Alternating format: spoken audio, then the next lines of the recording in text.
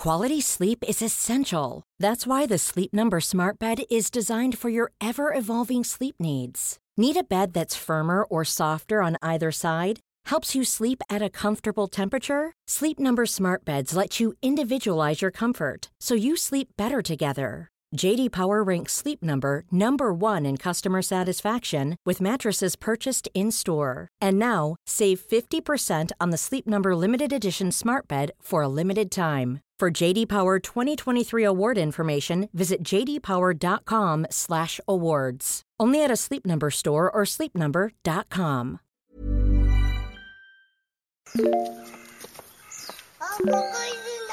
本当？見えないでしょ？どこにいるのかな？見えないよ。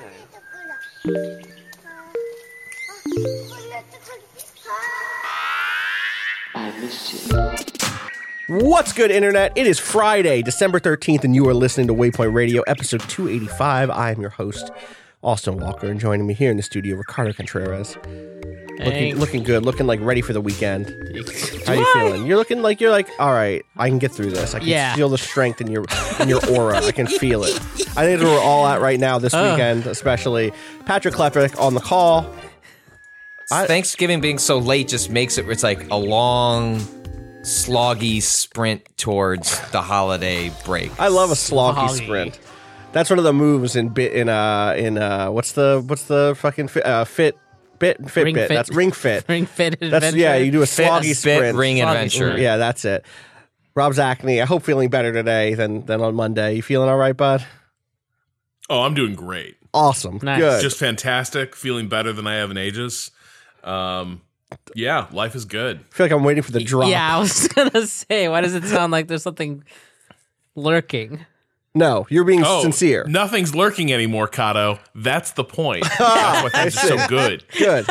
I'm glad that nothing is lurking, except for video games and that we've played in our lives. Games. Actually, I still do feel like there are still, even as I slowly make progress through games I'm trying to wrap up before I write my list, which I need to fucking do, there feels like I'm surrounded by the games I haven't played yet this year. I just heard Pathologic 2 got added to Game Pass on PC, Oh, shit. which feels like an indictment of me on not having played the sequel to a game I like a lot.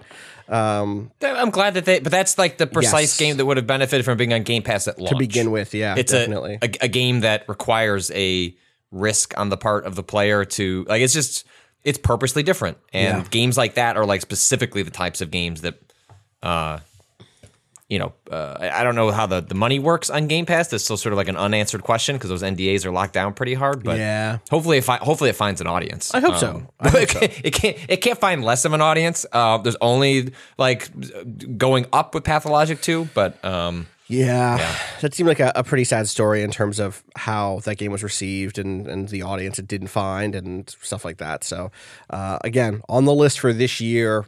At this point, I have to admit it probably won't make it before I have to write my list. That's just the truth. I got to find torrents to figure out to play one of the games I need to play. You were trying to play some Devotion, right?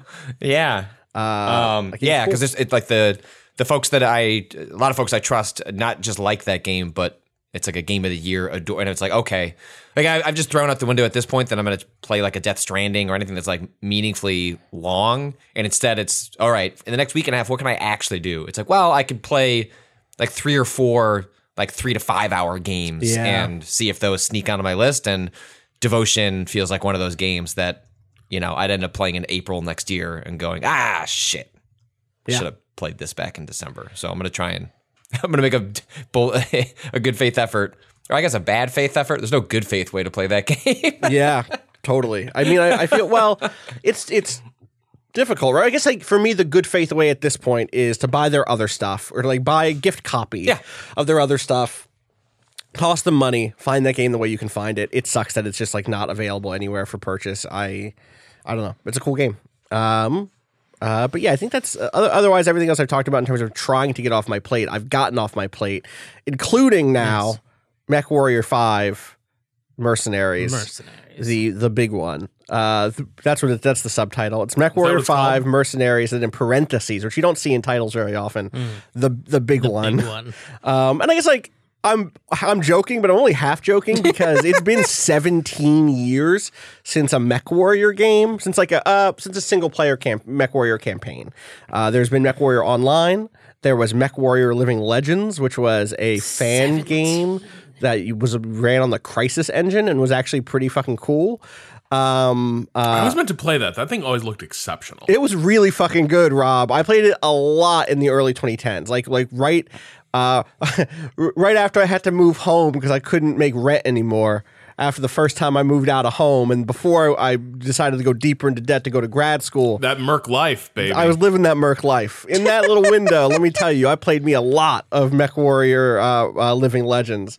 But MechWarrior 5 Mercenaries comes from Piranha Games, which is the same studio that makes MechWarrior Online, which is a very good... Like the bones of MechWarrior Online are really good. I think some of the monetization decisions were rough. It definitely became a thing where it was easy to hurl allegations of pay to win because for reasons we've talked about with the setting before, Rob, which is like clan mechs are good and you can just make mechs in this world that are really good and put them behind you can just like buy a very expensive mech with real money and be like, yo, fuck you, I got a good one. And good tactics and teamwork can still win that fight, but it's like it becomes exceedingly difficult eventually. Anyway, that team, Piranha Games, decided to make MechWarrior 5 Mercenaries, and the Mercenaries subtitle, even though the original Mercenaries was MechWarrior 2 Mercenaries, and there then were Mercenaries updates for I think both 3 and 4. Maybe it was 4. I don't think 3 had a Mercenaries. No, it definitely did. I'm pretty sure. I'm 90% sure. Maybe I'm wrong. I remember there was one that had good mech feel, but I was disappointed. Maybe you're right. Maybe you're right. To me, I'm all about like if I'm not running a small business alongside a small mercenary company, I'm just not into it. You're right. 3 was just 3. 4 had 4 Vengeance and Mercenaries. The Mercenaries subtitle historically meant what Rob just said, which was you're a small business owner. You are operating a mercenary company, which means that there are, instead of just being a linear campaign where there's like 25 missions, lined up one to the next, there are kind of randomly generated missions, a string of those that you can do. I guess the original MechWarrior 2 Mercenaries actually just had like a bunch of kind of skirmishes and I don't think that they were proc gen, but they were just like a bunch of different like micro campaigns that you could go on and kind of do missions for different companies, try to keep your bottom line intact, keep your people alive and paid. And if you listen to us talk about BattleTech, which is set in the same universe, that's a huge part of last year's BattleTech from Harebrained Schemes. And Piranha Games being like, we're going to make a Mercenaries MechWarrior game, to me is like, okay, you understand what first drew me into this franchise was what Rob just said, this combination of I'm a mech pilot, but also I am a manager. I am like trying to keep it's like a business sim in some points. And also obviously part of that business sim is like repairing your mechs, keeping your shit working. And so high expectations. It's the big one. It's gonna have high. I'm gonna have high expectations. It's gonna be a thing that is like yes. What's hopes. Up? High hopes. Yep. Yeah. Okay. Just wanted to make sure you didn't have anything else to add there. No, that was okay.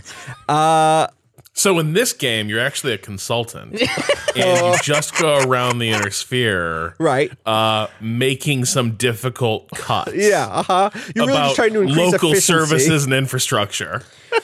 Mayor Pete is gonna really help things for the Draconis Combine. I think the Draconis Combine has seen some losses recently, some inefficiencies, some redundancies, and Mayor Pete is gonna figure out how to reduce those redundancies, but not all of them, because some redundancy is good.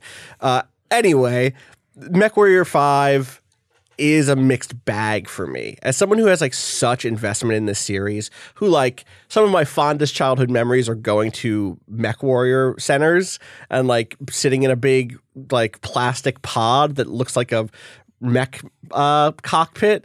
And excuse me? I've told this story. You've seen these. Have you not seen a battle pod before? Kato, no. Have you listened to this podcast before? I've told this. Did you listen to Waypoint Radio before you started producing it? Do you listen to it while you've produced it? Yes. Are you sure? I mean, if I show you a battle pod, you're not going to be like, oh yeah, those battle pods.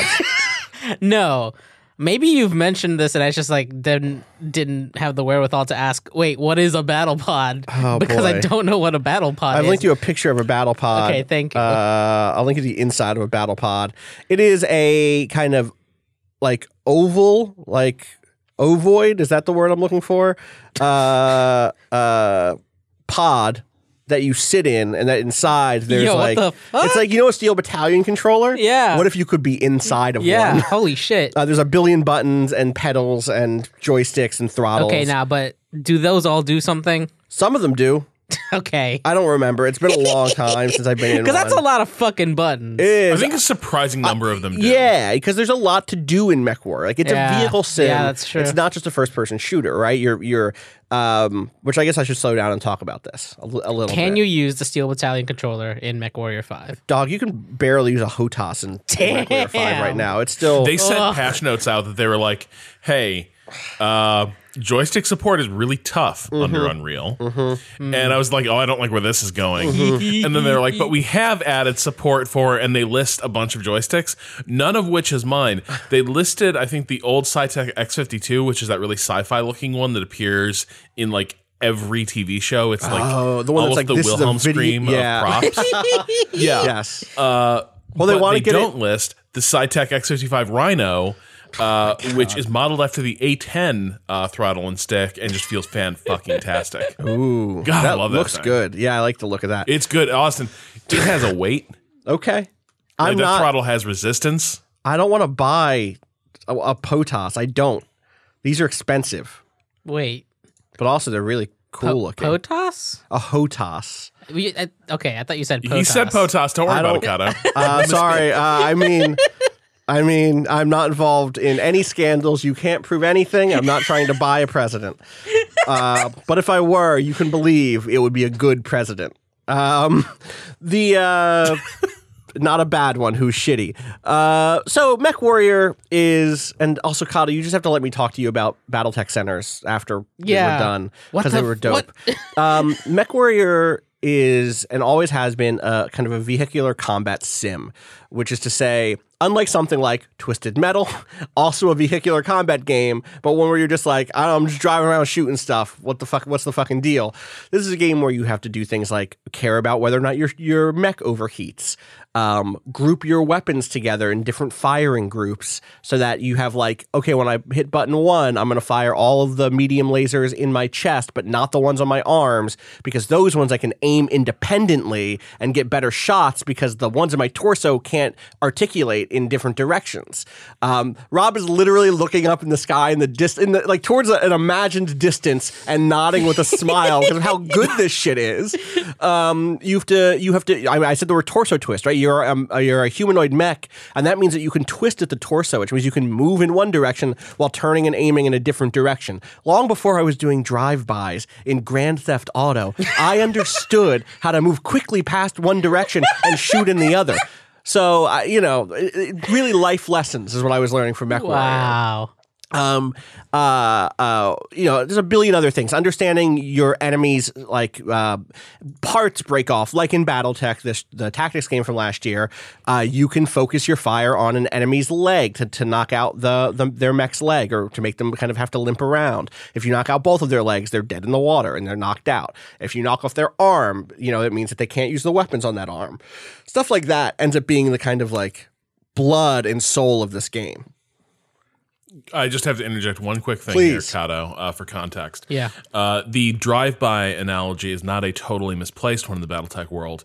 When the clans show up with their honorable, warlike traditions to fight the Inner Sphere, the Inner Sphere tries to meet them in open field combat, like conventional army. But they're so outclassed by the clans that what it takes is some Yakuza from the Draconis Combine to teach the members of the Combine military how to fight the clans using gangster tactics from these streets. That's right. And the clans are unable to handle it.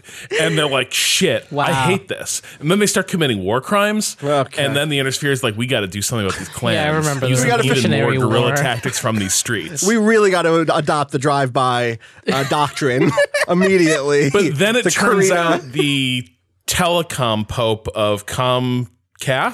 Comstar. Yes. The Pope of Comstar is like, I have a secret army. And that handles the whole clan's problem. But the first thing that really stalls the clan advance is drive-bys and like hits. Comstar is so fucking cool. The setting is the battle so dope. to Kaid, just something. If somebody just made a MechWarrior to Kaid game, like, that'd be good. If they just did just focused anyway. So all of that is like the blood of this game. It is a first-person vehicular combat game where you're piloting light to super heavy mechs, running around these various biomes, these different levels, shooting other mechs, right?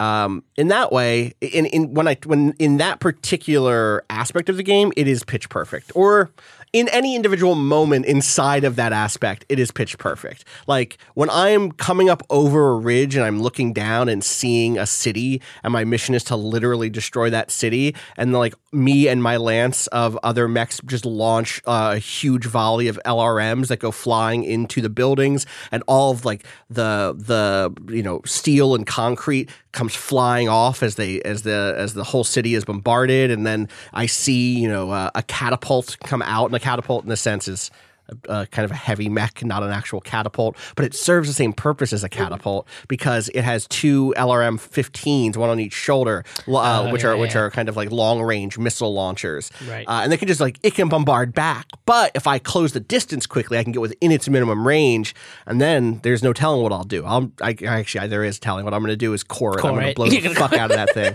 Or actually, what I'm going to try to do is shoot it in the cockpit or the legs so that I can potentially salvage it and turn it into my mech.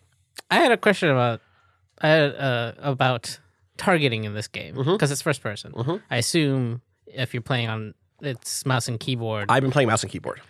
It seems like you could core anything. So coring is in fact that's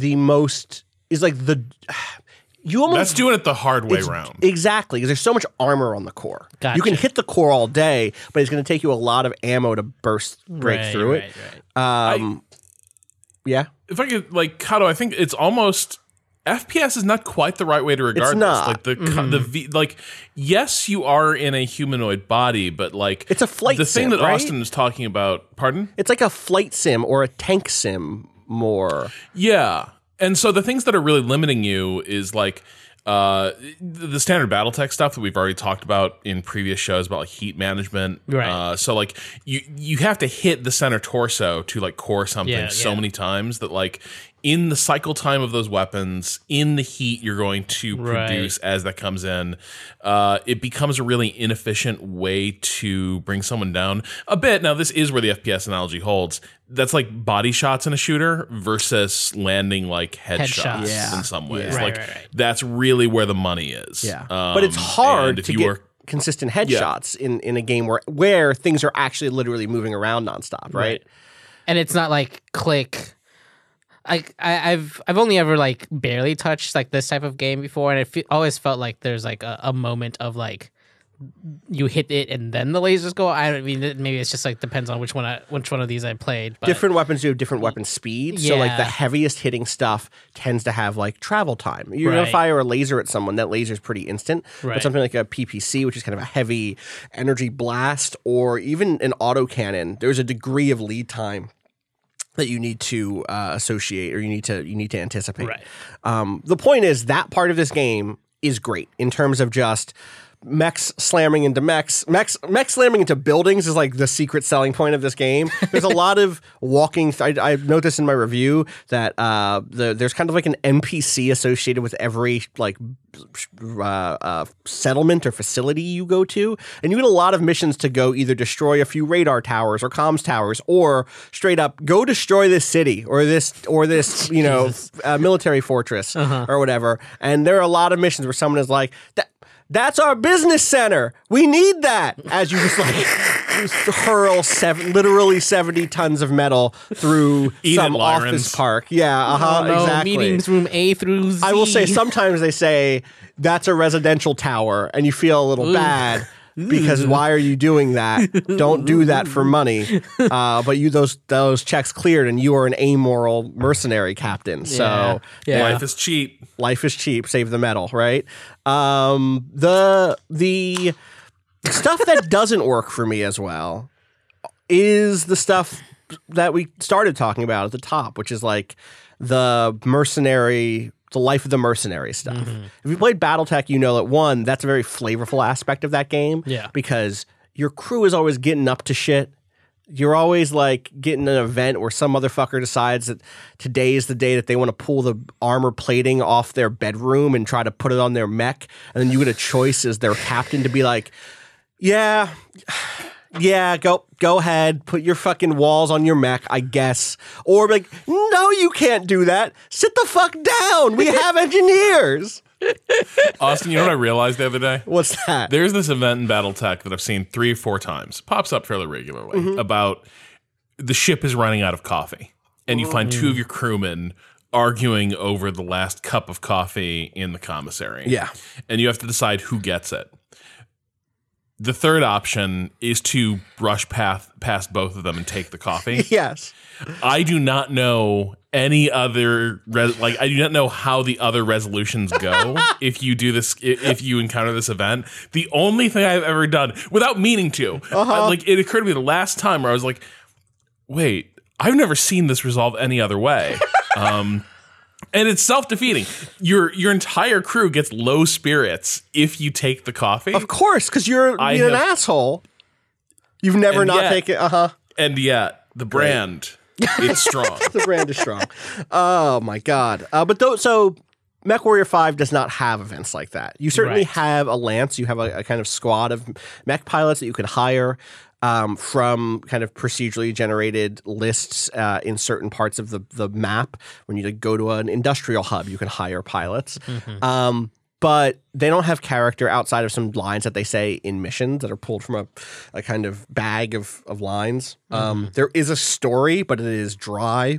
It is like, to the degree that I wish I didn't even I wish my main character didn't have a voice. Because what they've given me is like 2011 gruff white dude named Captain Mason who's out for revenge, and especially coming off of BattleTech, where I ended up feeling really strongly about my character, despite the fact that they didn't ever have a voice, because they had such good visual design, because there were like so many ways to make it feel like me, or the character I was trying to play, and because they were surrounded by so many great cast members.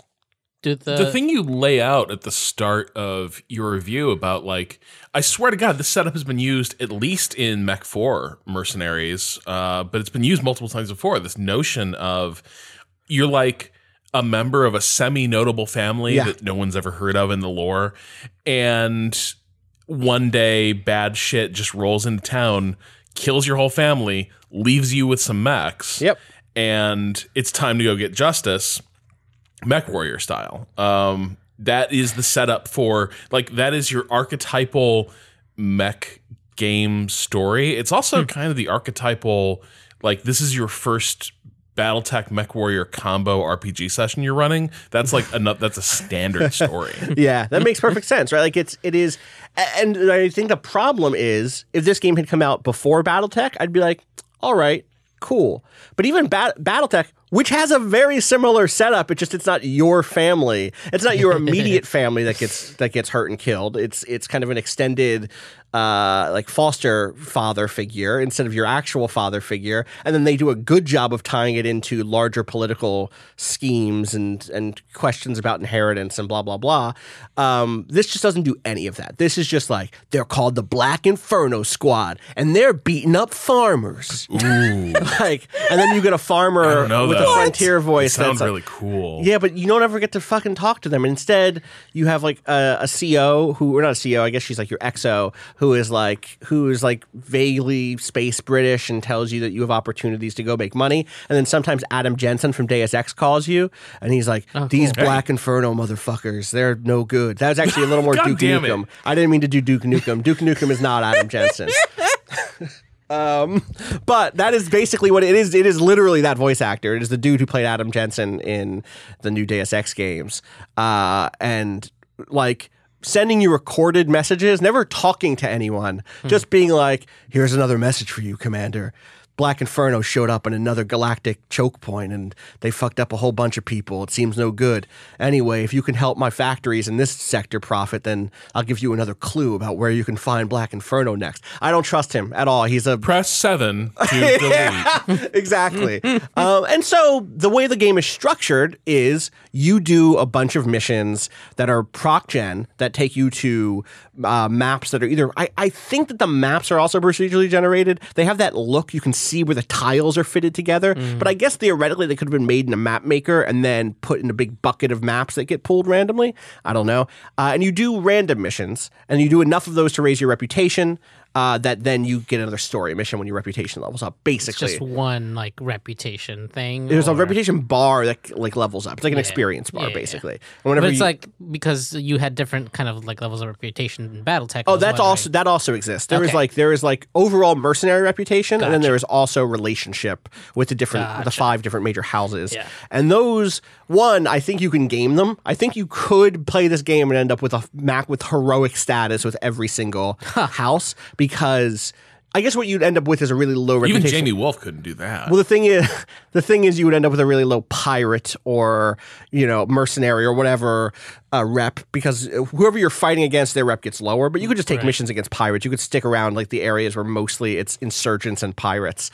But also, killing insurgents all day fucking sucks because I did get a mission a couple days ago. Feels like weeks.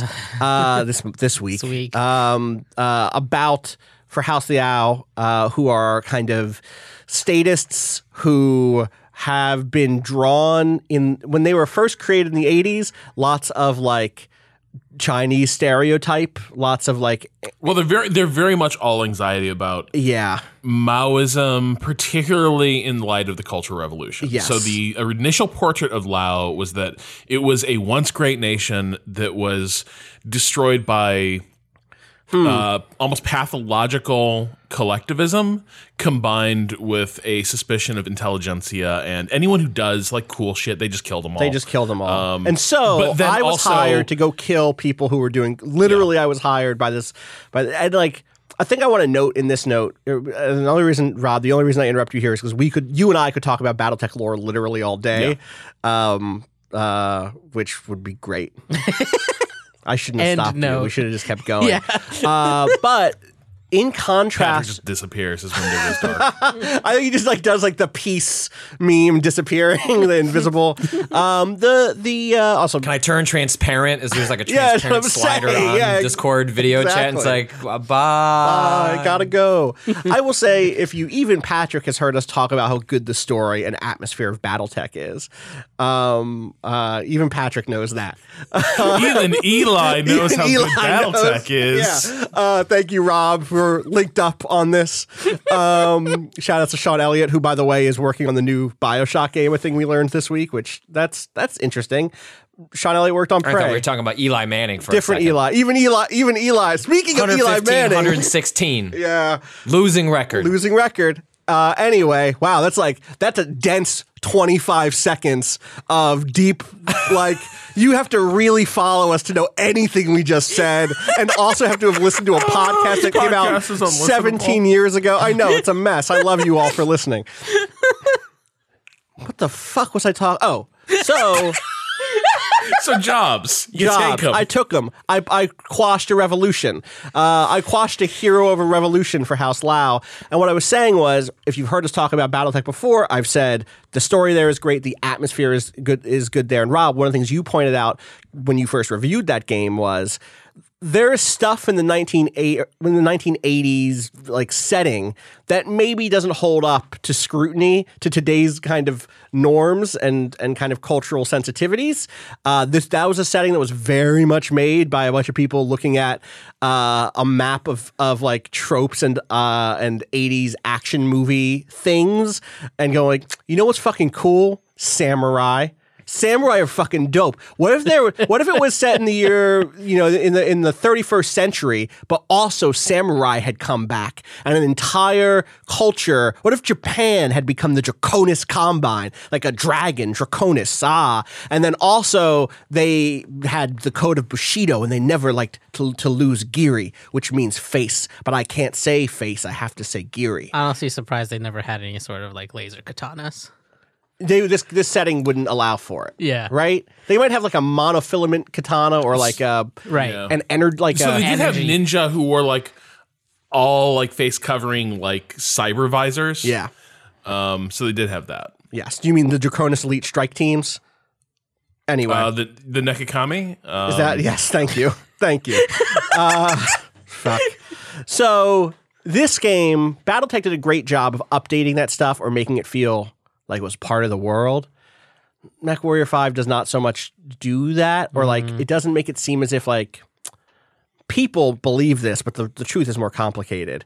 Like I've straight up gotten missions from the Draconis Combine about upholding the code of Bushido. And like, I get that there is an audience for which it's like, I want that shit. I want that shit from 1985, pump it into my fucking veins.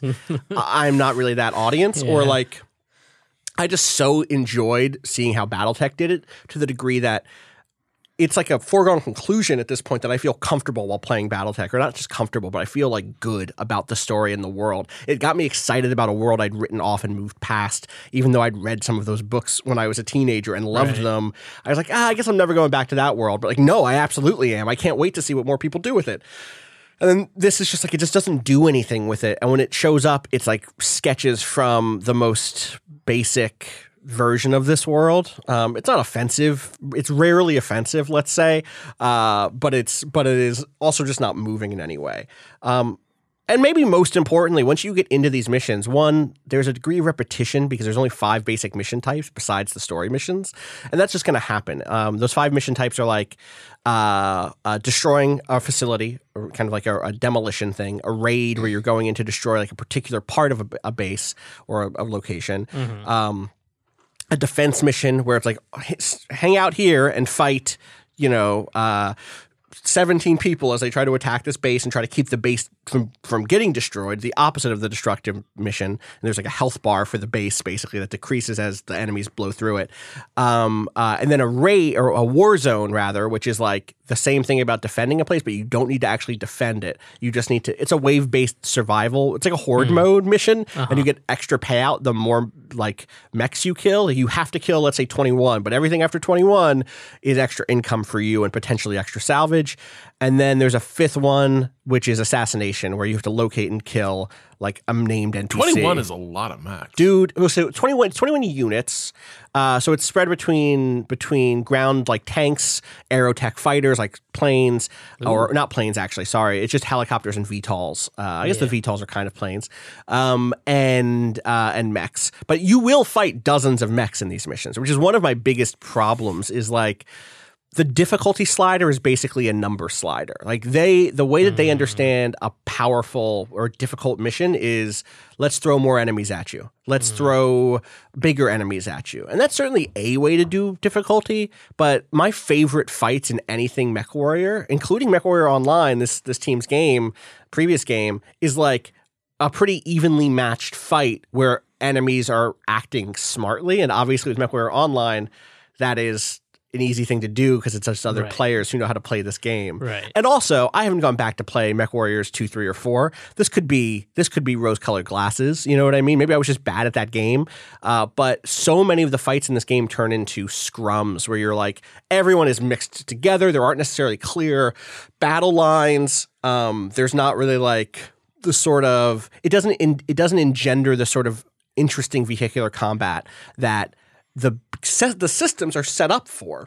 Right. But when it works, and it does work sometimes, it is incredible. Like, I had a mission the other day that I was telling Rob about where I had to protect this little town underneath a ridge in a kind of a winter biome. This kind of like snowy mountainous region, and it was like a long plain. Like imagine like 5 football fields, right? Because it was like 500, actually, imagine 1,000 football fields. Like it was like a kilometer in distance on either side of it.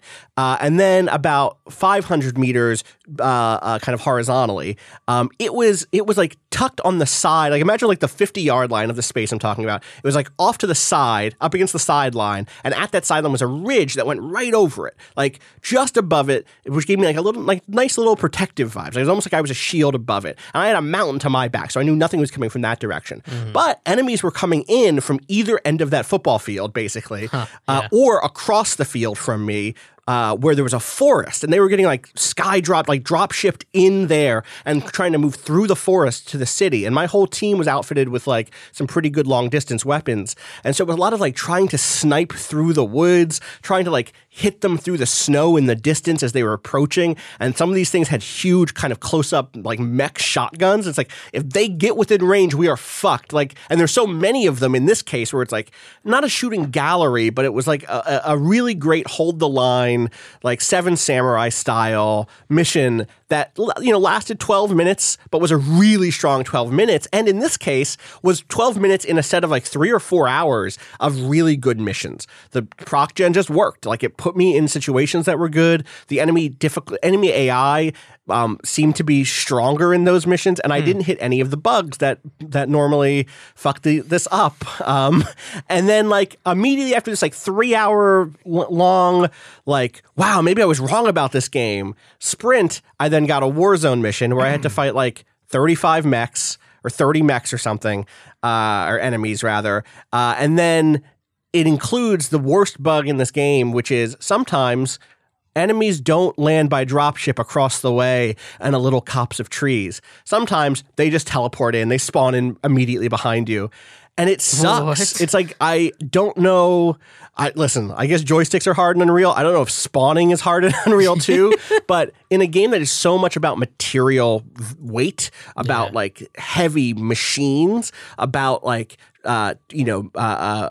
tactics, territorial tactics about the geography of the space, having an 80-ton mech just suddenly appear where you are weakest without even like the sound effect. It's not even like it goes like, we're dropping a ship, we're dropping a mech behind you, pretend it's okay, bye. It just instantly is there, and like my back is lit up by a salvo of like heavy cannon fire. And it's like, how did you fuck this one? This is the thing you cannot fuck up here. If you're going to throw endless mechs at me to fight, you have to at least make them feel like they're appearing, because the game is still hard when it wants to be, if you're not managing a situation well. Like, if someone is behind you with a shotgun, you're going to get fucked up. I don't care how much armor you have.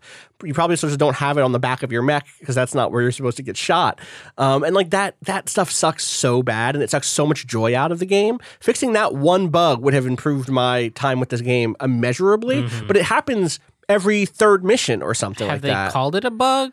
I don't think so. Like, is it a bug, or is it just that they're spawning things and it doesn't make sense? It might be that the spawning, like, I'm calling it a bug. What I really mean is the spawning is bad. Yeah. It's like playing a first-person shooter, like a multiplayer FPS game where someone spawns behind you. Right. Except you're playing a single-player game, and you're playing a single-player game where someone spawning behind you could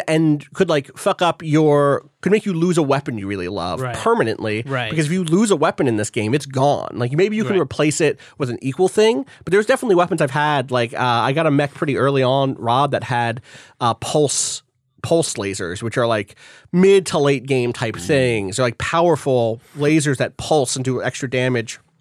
So you see, Kato, the issue with traditional beam laser weapons is that the vapor and steam they generate as they make impact begins to dissipate the power of the beam. But pulse lasers are timed to let that clear between shots, and so all the energy of the laser is done to the target. Right, yeah, it's a brilliant piece of Lost Talk. Patrick falling back in his chair. Love it. It's out of focus like an indie film. I love it. He's waving goodbye. So that is a thing. Go ahead. So a couple of like points of clarification. Yes. You're part of Alliance. Yes. Do you have AI? You do. AI you have on three, your mission? You can have up to 3 other AI with you, which is weird when you're fighting. Sometimes up to 30 other enemies. Right. You know what I mean? Never at once, but you have the way it tends to work is like what it reminds me of is XCOM, where in XCOM where it's like, oh, there will be a pod of enemies that get activated.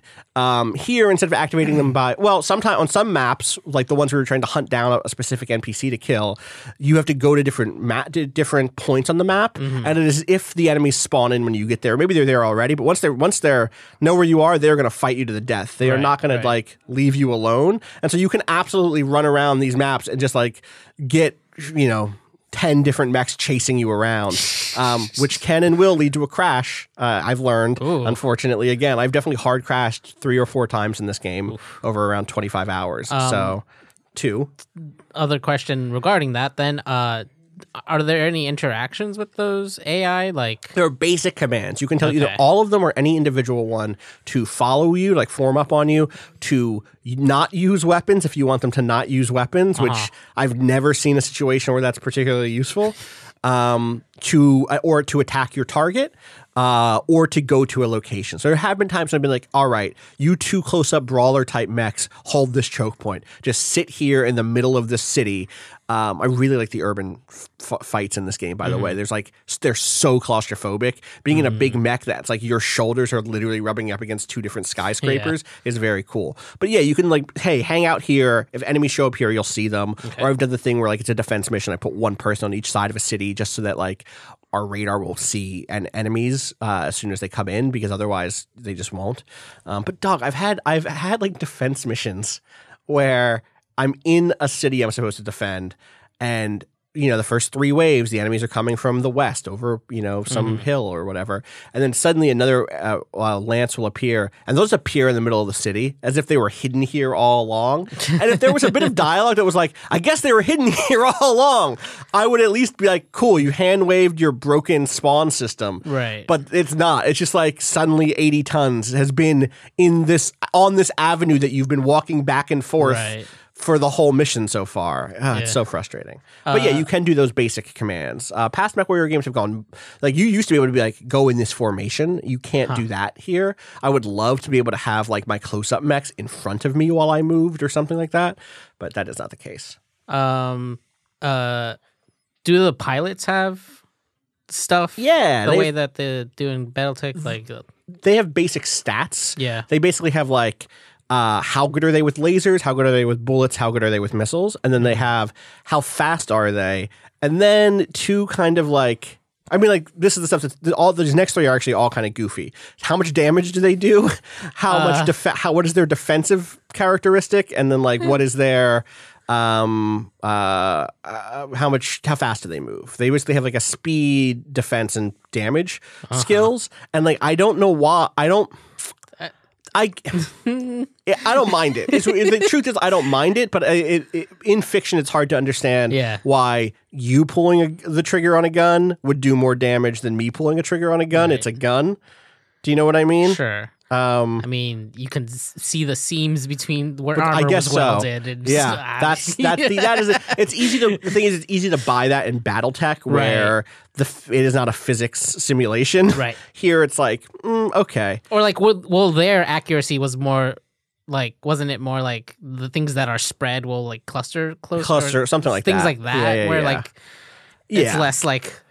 I don't mind it. Damage, the thing that I like about it is that you can have the characters have different maximum skill potentials. So you can hire someone who has like a maximum of 30 points between all these things, and yet maybe is terrible at missiles. They have like 1 point in missiles, and that's the maximum they can get. And it's like, all right, Captain Butts, you're just never going to be my missile person. Sorry. Also ripped to Captain Butts, who died on me a couple nights ago. I didn't name Captain, but poor one out. Yeah, when you were mentioning earlier the like lack of kind of story of events, the way that BattleTech has, I was like, well, what about the XCOM model where like as you like gain pilots, even if there aren't interactions with them, like can you still form that sort of like like there's stories very you tell lightly, about so and so very lightly because there's not. It's rare. you're not doing unique things in that way. Mm-hmm. Like I think about something like XCOM, where you're like, or BattleTech, where it's like, we were fucked until Valravn saved us with those 3 shotgun blasts at the end of that mission. Low chances, but all of them hit. That doesn't if it happens, it's hard to notice, right? Because it's an action game, because it's still like across the map, someone goes like, my kill went critical. I'm like, all right, I guess you killed someone and it went critical, so it blew up. Yeah. That's cool. Yeah. I saw the flashing light. That's cool. But it didn't feel like you saved the day, because in general, the verb you're doing is the same thing over and over again. There are different voice actors for there's probably, I want to say 20 different voice actors for your Lance mates. And some of them have a great deal of character in terms of the way that they talk. Mm-hmm. And there's, in general, there's stuff that they say during combat. There's always one thing someone in your Lance says when you first arrive on a planet, or if it's a beautiful autumnal valley, map of man, I'd love to get out of my mech and just walk around these beautiful woods. Or if you're on a sulfur planet, it's this stinks. This smells so bad. I hate this.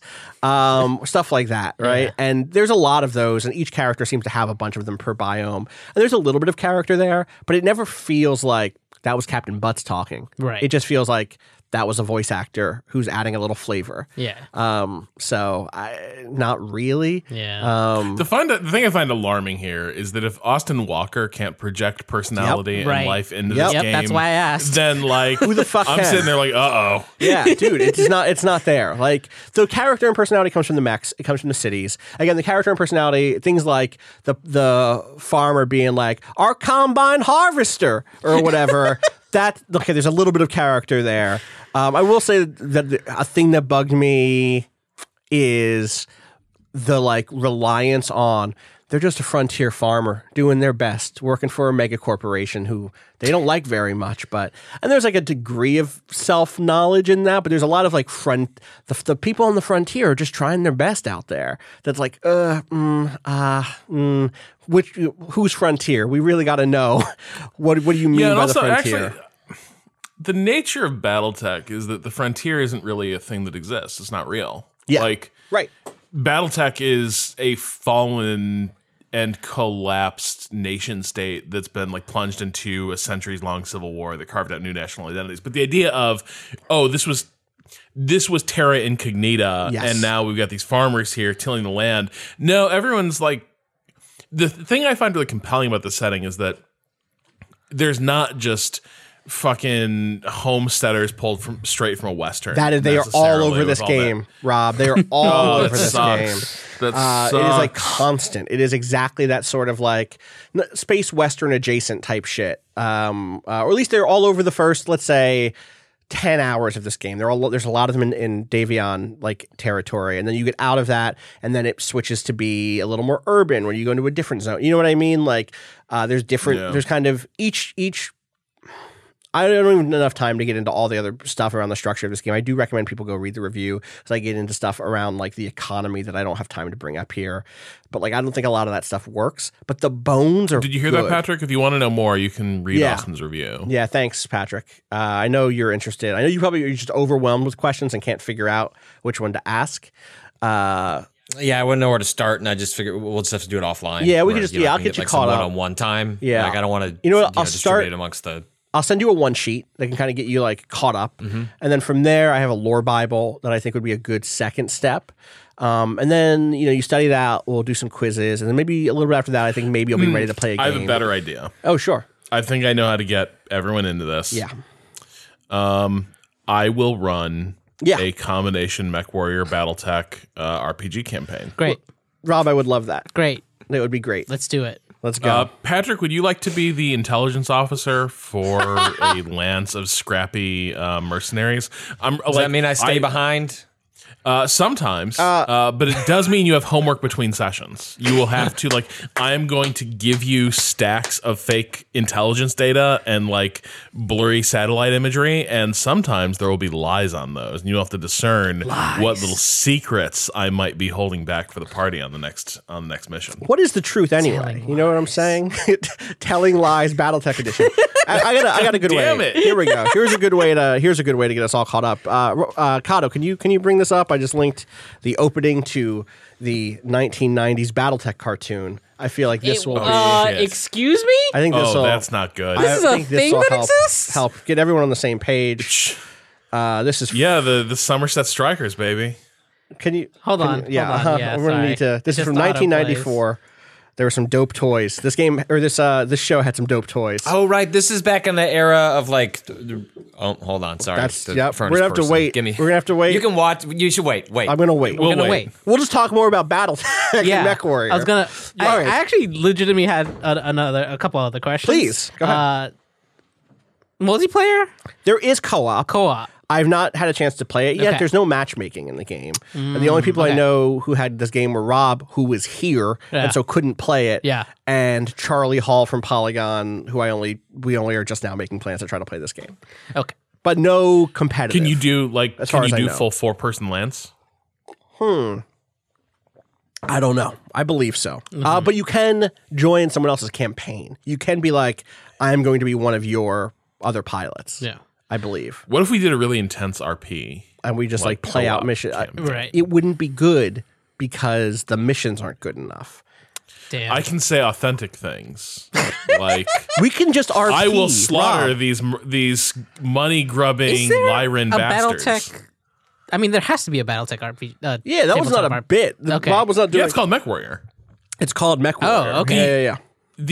So BattleTech was the tabletop like war game. Yeah. And then MechWarrior was the role playing system that rather than just controlling the mech, you are the mech warrior in this. It's about the person. But MechWarrior was a very like no surprise really. It was given that it was FASA that was making it, but it was also a sort of Shadowrun inflected RPG and imagining of the world. You didn't just have to be a mech warrior. You could be other memorable character archetypes from the BattleTech universe, like mech engineer, thief, assassin, commando. Classic MechWarrior shit. Gotcha. That is in its 5th edition now, and now I think they've dropped MechWarrior from the title. It is now called BattleTech: A Time of War. I think the last one that came out was a few years ago now. 2009 was the last time Catalyst updated this. So I associate MechWarrior with the action games and the HeroClix tabletop version that was MechWarrior Dark Age. That was the only tabletop BattleTech I touched. Fair. Which that was the one that introduced me. That was the one that introduced me into the was the HeroClixy. Yeah, because somebody brought it to the D&D club one time. I was like, "What the fuck is this? This is great! I have to measure things with a tape measure. I love it." Yep. That thing seemed really cool. Yeah, it was fun. It was also like it was like fun and also really kind of easy because the way you kept track of stats was the little base, so like there was a lot of I've heard great things about that click system. Yeah. In retrospect, I was the problem here. Yeah. I was like, they rolled it out as they tore up the chronology. They basically just they ended all their plot lines all at once, and they introduced the Dark Age setting. Yeah. Which was 30 years later. Somehow, all the plots that you just spent the last like 10 years being invested in were gone and no longer mattered. And at the time, this seemed improbable to me. Like a reboot, soft reboot. Yeah, I just couldn't imagine, like, how could the galaxy unite to defeat, like, the clan threat? And then in the space of 30 years, everything goes to shit, and they just, like, the worst fucking people in the galaxy somehow take it over, despite being just enormous pieces of shit on the margins. At the time, I was like, that's unrealistic. It is an unworthy foundation for the Dark Age setting. But 30 now novels I realize, later. Yeah, Jordan Wiseman, always ahead of the curve. I mean, also the system was like it took the Ameritrash BattleTech system and kind of threw it out the window. And like Kato, when you saying, the BattleTech I played was really like easy and fast paced and kind of intuitive, couldn't be me. I'm like, I was like, no, BattleTech is meant to be played with you frantically flipping between 12 different combat resolution tables. Yeah, how many dice did you roll when missiles went off? Because let me tell you, it should be 1,000 dice to see if components were hit, to see if each missile hit. And then but instead, it was pretty much always 3d6, and then they just found different ways to combine them, like and modify the rolls. That sounds like a fun time.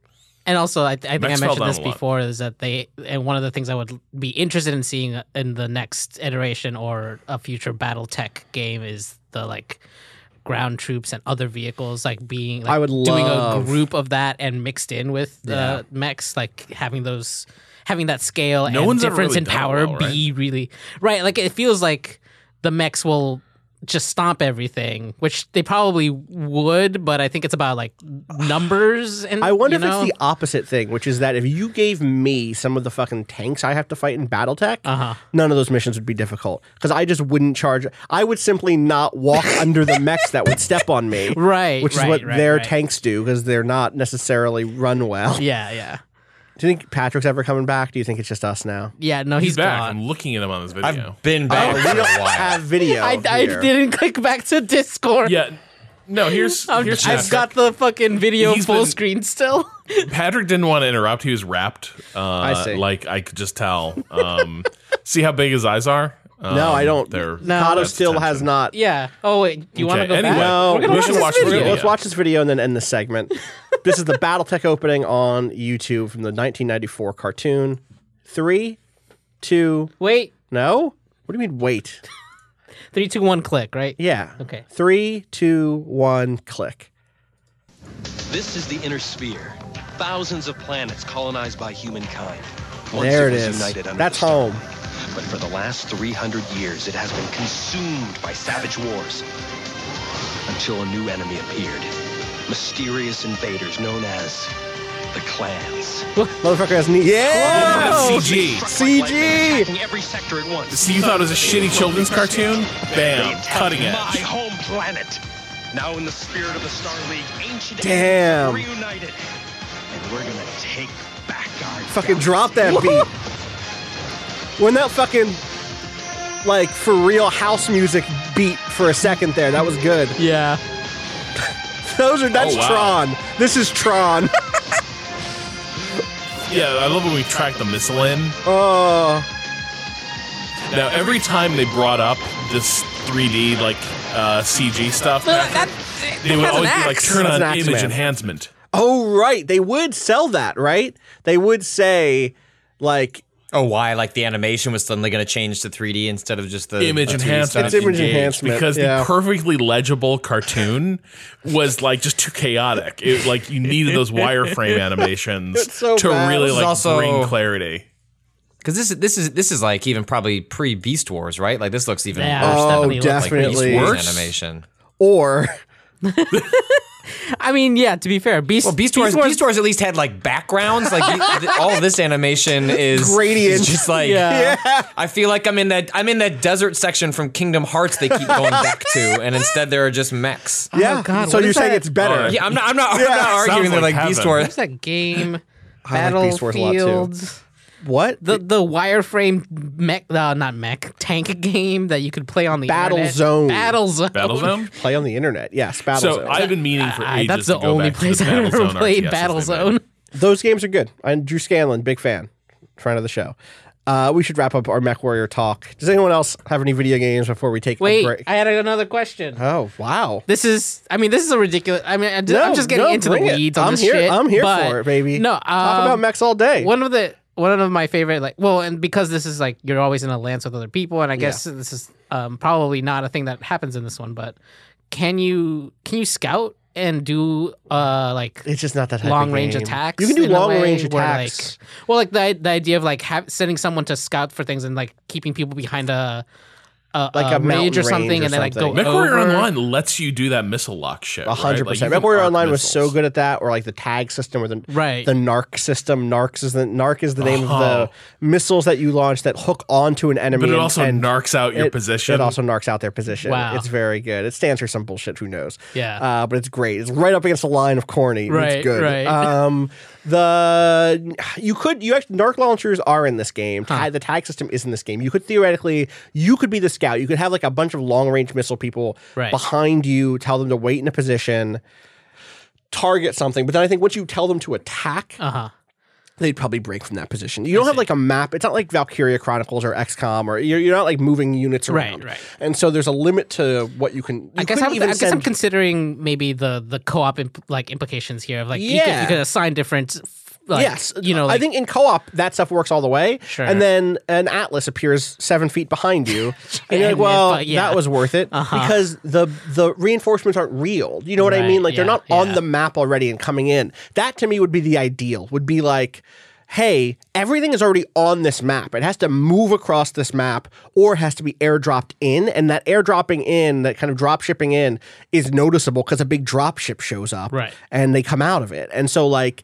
That is one of those two systems would have been preferable instead of them literally being spawned in. Right. I understand why it's hard to make a game where like you're just tracking mechs off screen at all times, but that seems much more like the thing that would support the thing you're talking about. Right. But because the way waves work, because the way incoming enemies work is they just get spawned in as if it's a horde mode, and I get it. Like they haven't made a single player game ever before.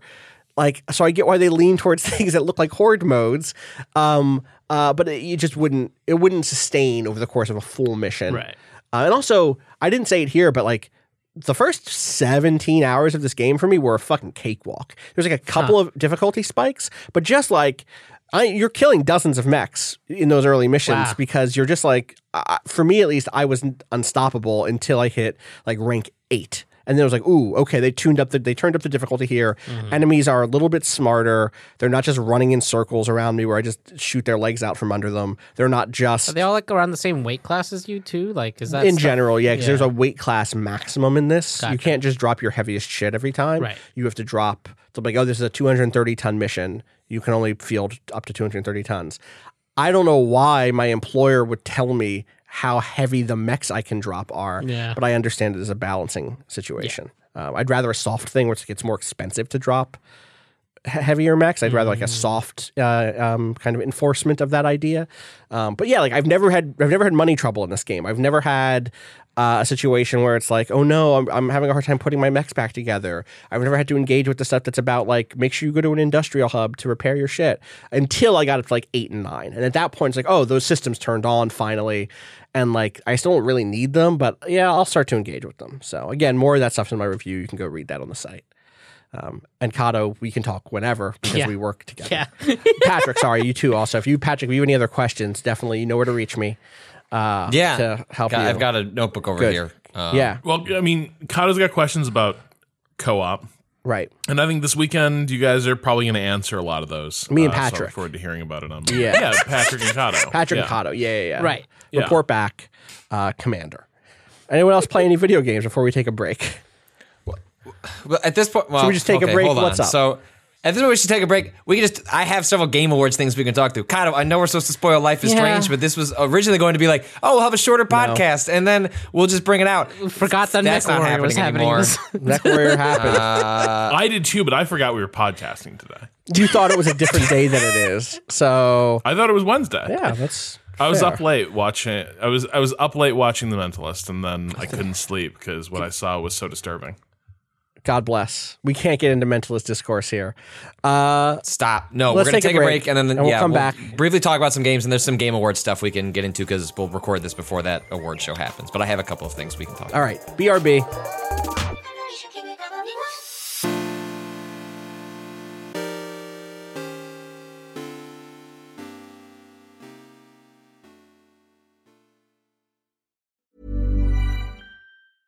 Hey, I'm Ryan Reynolds. At Mint Mobile, we like to do the opposite of what Big Wireless does. They charge you a lot, we charge you a little. So naturally, when they announced they'd be raising their prices due to inflation, we decided to deflate our prices due to not hating you. That's right. We're cutting the price of Mint Unlimited from $30 a month to just $15 a month. Give it a try at mintmobile.com/switch. $45 up front for 3 months plus taxes and fees. Promo rate for new customers for limited time. Unlimited more than 40 gigabytes per month. Slows full terms at mintmobile.com.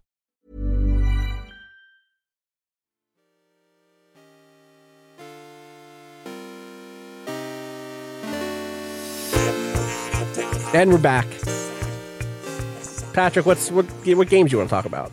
All right, here I can send Game Awards. We'll do it. This is like the Game Awards. I'm going to simulate this for us right now. Okay.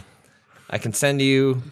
Okay, so don't look at the. You're going to open up a Google Drive file, and just don't look at the file name at the top. Okay. Just like download and run it. Yeah. Turn on administrative access. Yeah, don't make it public, please. I guess that's just going to show. Okay. Well, if you can just click it. I'm just going to click it. I'm just going to close my eyes and start clicking things on my computer here. All right. I haven't looked yet. Don't worry about Kato, it. did you? Yeah. I didn't look at anything. Okay. I have it. What is this? I stopped it. It's gonna... Okay. I heard someone gasp. I think I know what this is. Okay, it is full screened. Okay. All right. Okay, ready? 3, 2, 1, 0. Wait. What's that sound? There it goes. Wait, no. 3, 2, 1, click. Three, Zero two- is not a number. Well, the zero is the zero is the click. Zero is the 3, number. 2, 1, click. May contain content inappropriate for children. There was a time when you were heartless, brutal, a monster. And I'm proud of you for changing all that, but I'm here to ask you to be those things once more. Whomst? For them. For me. Can I count on you? Like that synth, like this lighting. Can I count on you? Always. Oh, right. Okay, sure. Interesting. Huh. So for the audience, it's not The Wolf Among Us 2. Yeah. So I have let me pull up this PDF that answers some questions that you might have about a game from Telltale from a studio that does not exist anymore. Yeah, what? Well, I mean, I guess it got acquired. I forget the actual machinations, but like they went under, and then someone bought them and said they were bringing them back. But everyone was fired. Yes. Right? Yes. Everyone lost their job. Which is why. Yes. So this is so Telltale, I think at this point is mostly just like a front, right? Like they're selling the games, but I don't. But I mean, I don't know how much Telltale's staffing up as an individual studio. So this game is made in collaboration with a studio called Ad Hoc, and so why Ad Hoc says this announcement fact. Ad Hoc is a creative house whose team includes several former Telltale employees. They're instrumental in the first Wolf game, including the lead writer, narrative director, game director Pierre Charette, game directors Nick Herman and Dennis Lenar, and Wolf One's composer Jared Emerson Johnson. Of course, second question, which is the first, especially for Waypoint, excuse me, question. Are you bringing back any other former Telltale employees? Is there not an answer? Okay. There is. As we announced back in August, well, I mean, there are words. As we announced back in August, it is our plan to grow slowly and very strategically, and we'll be looking to hire or to work with key talent from the previous company when and how we can, whether that's your hire, contract, or partnerships. Sarah Guinness, former Telltale Games Director of Operations, has been fulfilling that same role and heading up our North Carolina office. And we have just hired Zach Litton, Telltale's former VP of Engineering, as Telltale's CTO. We'll be recruiting additional full-time staff next year as production ramps up, and we are prioritizing former Telltale employees. We'll have positions open in Malibu and Corte Madera. Where was Telltale based? Wasn't it Bay Area? Yeah. Sounds like this is let's get out of the Bay Area. We should have more news on this front soon. Smart, but don't love to be invited to reapply for my old job and to relocate. I mean, it is but I on some level, if they are actually giving, if you try to give some measure of benefit of the doubt, if they are actually prioritizing folks like that, that's good. I mean, it's obviously how Telltale went under is fucking tragic and terrible. But that may also not be on these people, right? That's what I mean, right? Yeah. It doesn't seem like this is the dirtbag business people that, essentially lied to a group of people as that studio went under. So, and I liked The Wolf Among Us. It did have a great soundtrack. Like that synthy soundtrack was like, the aesthetic was a huge part of the appeal of that first season. Is that based off like a Vertigo comic? Fables. Yeah. So it's a prequel to Fables, which I've never read. I don't know how good or not good it is. But I liked this was during a time where like I was more or less just playing everything Telltale put out because my wife really enjoyed playing those games, and it was like, oh, cool. Like it's impossible she's just not interested in games really, and so we just played everything Telltale put out, including that garbage Game of Thrones game. Oh my god, I forgot that existed. Although I managed to convince her to stop playing it like 2 episodes in. So like, this is bad. I don't want to do this anymore. So yeah, all right. So that's one. Let's see. I have another here. Let's see. This is a real low-hanging fruit. When you get pre-briefed on games, it's not usually the big stuff. So we're really covering easy ground here. All right, here we go. This one you don't have to be like, you don't have to hide your eyes. Although there is an interesting wrinkle about it. I mean, I don't even know what I'm seeing the name, and I don't know what the fuck this is. So it's okay that I'm on the page. You're fine. There's no big surprise reveal here, except for like a interesting marketing bit. Okay, you'll see. All right, so we're ready? loading up. I guess people who are watching this or listening to this after the fact, we're watching the Godfall trailer, which is a new Gearbox publishing. game. Okay. So, Ready? All right, ready? 2, 1, go. Actual in-engine footage. There's a guy running through a church, a cyber church. Looks like what was that that iOS game that Epic and it looks exactly Infinity like Blade. Infinity Blade. Yeah. Chair. Infinity Blade. Yeah. Very PlayStation. There's a PlayStation logo. That's weird. Well, it'll become clear in a minute.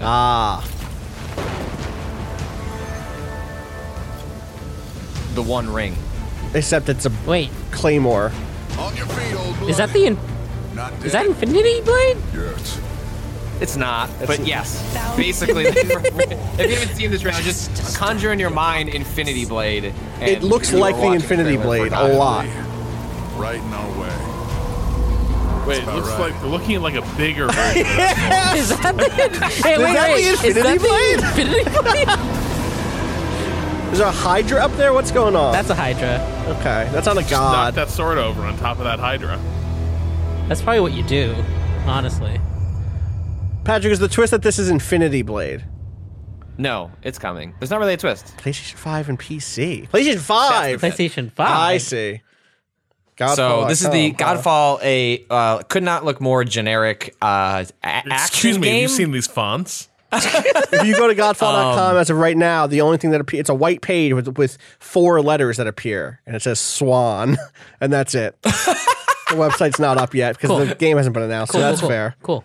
Codename Swan. Who is making this game?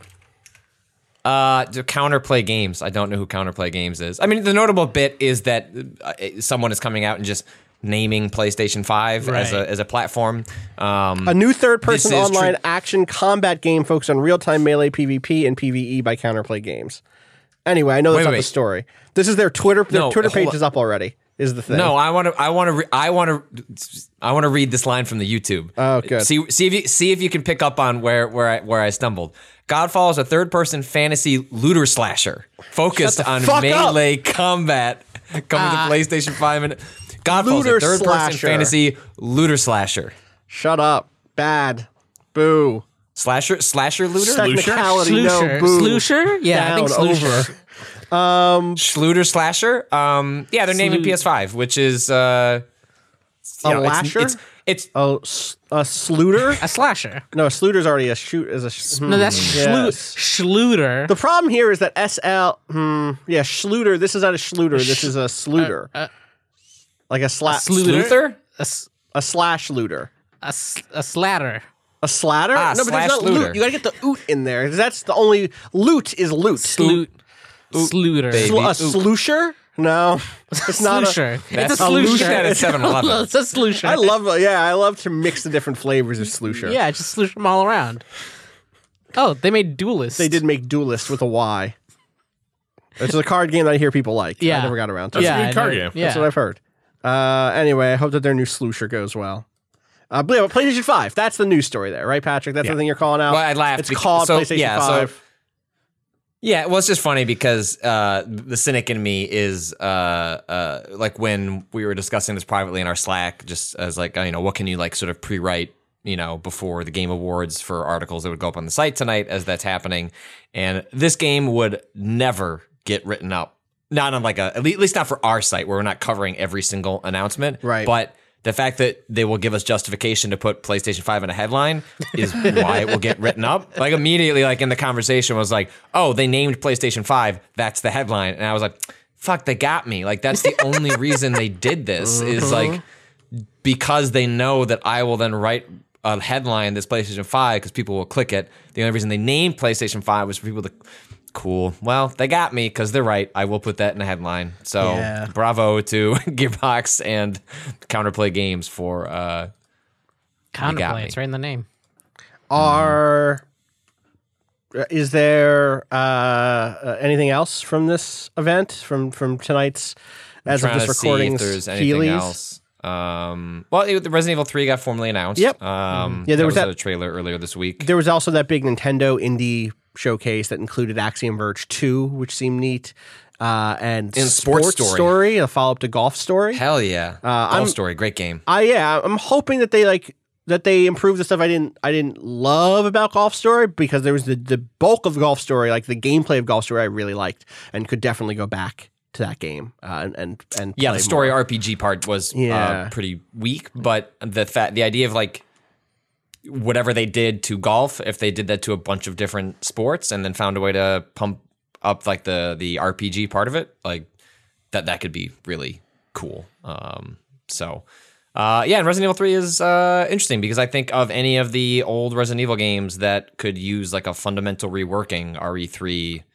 is it. It's like one of the weaker entries in the series before, like, but it's still like in the good Resident Evil before like you get to like, well, I know people like 5. I didn't like 5, but 6, I think 6 is just trash. It's like 30 hours of trash. It's a bad game. It's a bad action RE. Like it's RE4 taken to a really dark place. But RE3 is sort of like Resident Evil went through 2 arcs, right? Like it went through what started with RE1 and that formula that was taken through 1, 2, and 3, and then some spinoffs, and then was reinvented from that perspective with Code Veronica on the Dreamcast, and then it pivoted again with RE4, and then went in a different direction. Right.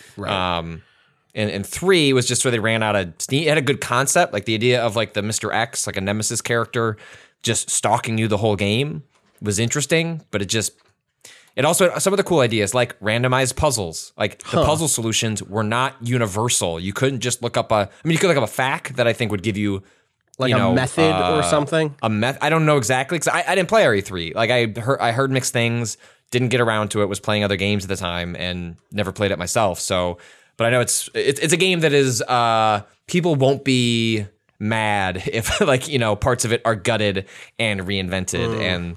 I think it's curious it's coming so fast. It has to mean it wasn't made by the RE2 team because that game came out in January and this remake is going to come out just over a year later, which in some ways, hopefully it's good, but in some ways bums me out because RE2 was so masterfully done in terms of how it balanced updating and remixing and tweaking. But maybe that's something Capcom can do from a more top-down approach because RE3 could certainly use it. And they added DLC. There's a rumor they're adding straight up DLC to RE2 to like connect the two, but they've already added a letter that you can go and find from Jill that gives it they're actually tweaking the premise of RE3 to give it a better continuity link to RE2, which is fascinating to like it's canon, but not. It's like new canon. I don't know where it falls in the mythology, but the original games are now part of the Legends collection. I see. Characters in the Resident Evil, the new Resident Evil universe, right? Like think about them as legends and myths in their own life. You could find the original RE2. Her name was Mara Jade. Yeah. You were almost a Jade sandwich. That's that. Got it in one. What? I never played Code Veronica. New Smash character? I saw a rumor on Smash. Who's the new Smash character? Who was it? Oh man, this is completely uncredited. Like I'm just pulling this out of my ass. I saw it at some point. The rumor from that one series. What are you talking about? Yeah, Xenosaga, right? KOS or KOS? Oh, like KO at Cosmos. That character? Yes, Cosmos. Yeah. Cosmos? Yeah, Cosmos. Cosmos. Cosmos. It's probably Cosmos. I never played those games somehow. Do you remember Xenosaga? I do. Those are supposed to be like an 8-part prequel to fucking Xenogears made by Namco Bandai instead of Square Enix. Yeah. So it was in the same universe but could not reference the events or characters from like that's such a what? Listen. What? Well, and this is the thing is that and then Xenoblade is still in the Xeno series but is not again it's not narratively connected, right? Well, it depends on who you ask, is my understanding. Really? Fucking hold on. I just have to read Cosmos, KOS MOS, dash MOS, recursive acronym for Cosmos Obey Strategical Multiple Operation System. Fucking it's in. What's up? Why is it the K is Cosmos? Yeah, it's recursive. It's Cosmos all the way down. I hate this. Yeah. There is overlap thematically, I would say, for sure, between the Xenoblade games and the I played Xenogears. I only played it once, and that was in 1998. And it probably changed me forever. I just don't like. It's not a thing I returned to, but as a mech lover, it's certainly something I want to return to. And I've seen fan theories about how Xenoblade connects, but mostly thematically. More than yeah. Whereas Xenosaga was explicitly, hey, we're gonna this is set in the world of Xenogears. I remember liking the combat of Xenogears a lot. I don't think I ever finished it. Right, you fight God in that one. I mean, that happens in a lot of JRPGs. Yeah, I was about to say. Yeah. But also that one was like much more explicit about like the Catholicism connections. Can I just read this fucking post from a GameFAQs user? This might spoil something. I don't know what it's spoiling, but I'm going to read it. From what? Xeno series. Oh, sure. Without spoiling too much, Xenoblade X is a bridge between Xenosaga and Xenogears. Xenoblade Chronicles X is a bridge between Xenosaga and Xenogears. XBX is the retelling or a reboot of Xenogears Perfect Works Episode 1, but XBX is also Xenosaga Episode 4. Once you finish the game, you'll see why. There's a main character with a story background heavily related to the story of Xenosaga. And actually, the lore of Xenosaga is also part of the Perfect Works Episode 1. Planet Mictman, Interstellar War, Year 40XX events, and more. XBX picks up where Xenosaga chronologically left Perfect Works Episode 1. XBX basically starts with the Eldridge, now named White Whale, which is also part of Perfect Works Episode 1. And even the developers made clear the connection. The ending scene of Xenosaga 3 is the first scene in Xenoblade Chronicles X. Planet Earth, Sun, and Moon, inverted position, implying or suggesting how certain characters ended in Earth. Yes, she was pulled to Earth because the planet's gravity field. It was obvious. She was too close to Earth. End of post. So they're all in the same universe. Sure. This feels similar to a what's it called? A Shin Megami Tensei situation, right? Sort of, yeah. Except that is a game made by every same company, the same basic development. Xenosaga, there was no license agreement between Square and Namco. That was just that's wild. The same creative team or whatever, being we don't want to give that up. Yeah, I've posted proof. This is the proof that's offered by this GameFAQs user that has an image of the Xenosaga 3 ending. And then footage from the Xenosaga or the Xenoblade Chronicles X opening. Those characters, I don't. But is this Is this a FromSoft situation? It might where be.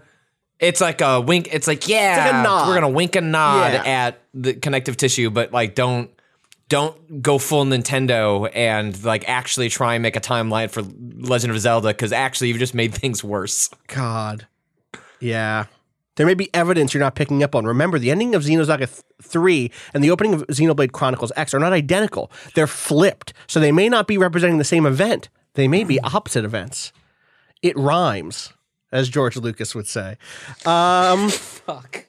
Anyway, any other news? Here's a list. Ori and the Will of the Wisp trailer. Okay. Gears Tactics trailer. Wolfeye Studios debut game announcement, which is what the Arcane. What is it? Wolfeye Studios? Wolfeye? Right, isn't that's the X Yeah, the creative one of the designers, lead designers on Dishonored. And they are we going to get another immersive sim? Wow. It probably. Their thing is, we have proven passion for immersive games that feature original worlds and strong audio. Oh. Well, wait. Good thing we recorded a podcast where like one of the theories at the end of that podcast was like, well, maybe it's just going to go dark for a while. We just won't see any more of those. I'm telling you. Way to undermine our podcast. Yeah, Raphael, who was, I believe, the lead of the Leon studio, Arcane studio. I believe, maybe it was the Austin one. Anyway, one of the two Arcane studios worked on Dishonored and Arx Fatalis. So that's interesting. New Half-Life Alyx trailer. We mentioned the rumor of a Left 4 Dead VR. Great. The Elder Scrolls Online cinematic trailer, which is just my favorite bit once a year, is I watch like a cool Elder Scrolls Online trailer, and then it says Elder Scrolls Online at the end, and I go, well, great. See you in the next Elder Scrolls in 7 years. You don't want to go to Elsewhere? Is that where they're at now? Elsewhere. Sure. Anyway. I've heard that game has gotten okay. Me too. Warframe special announcement. Ooh. They should just spoil the plot twist like you did for us at E3. One day I'll just record myself reading that. Do you think you're not into Warframe? That's just gonna be, and we're coming to PS5, right? Or Switch. No, it's on Switch. It's already on Switch. The only thing they can announce, if it's aside from like announcement, if it's a special announcement, it's probably just an expansion. Yeah, right? Like that game's big enough that they could just do an expansion could be. Yeah, special might just be like what is the Warframe announcement that would get you to play Warframe? Well, I've heard that it's the classic. You got to play a shitload of hours to get to the good. Like that game. It's the Final Fantasy without a particularly situation. Good story. Yeah. And then it developed into a really fascinating story as they found their footing a couple of years in.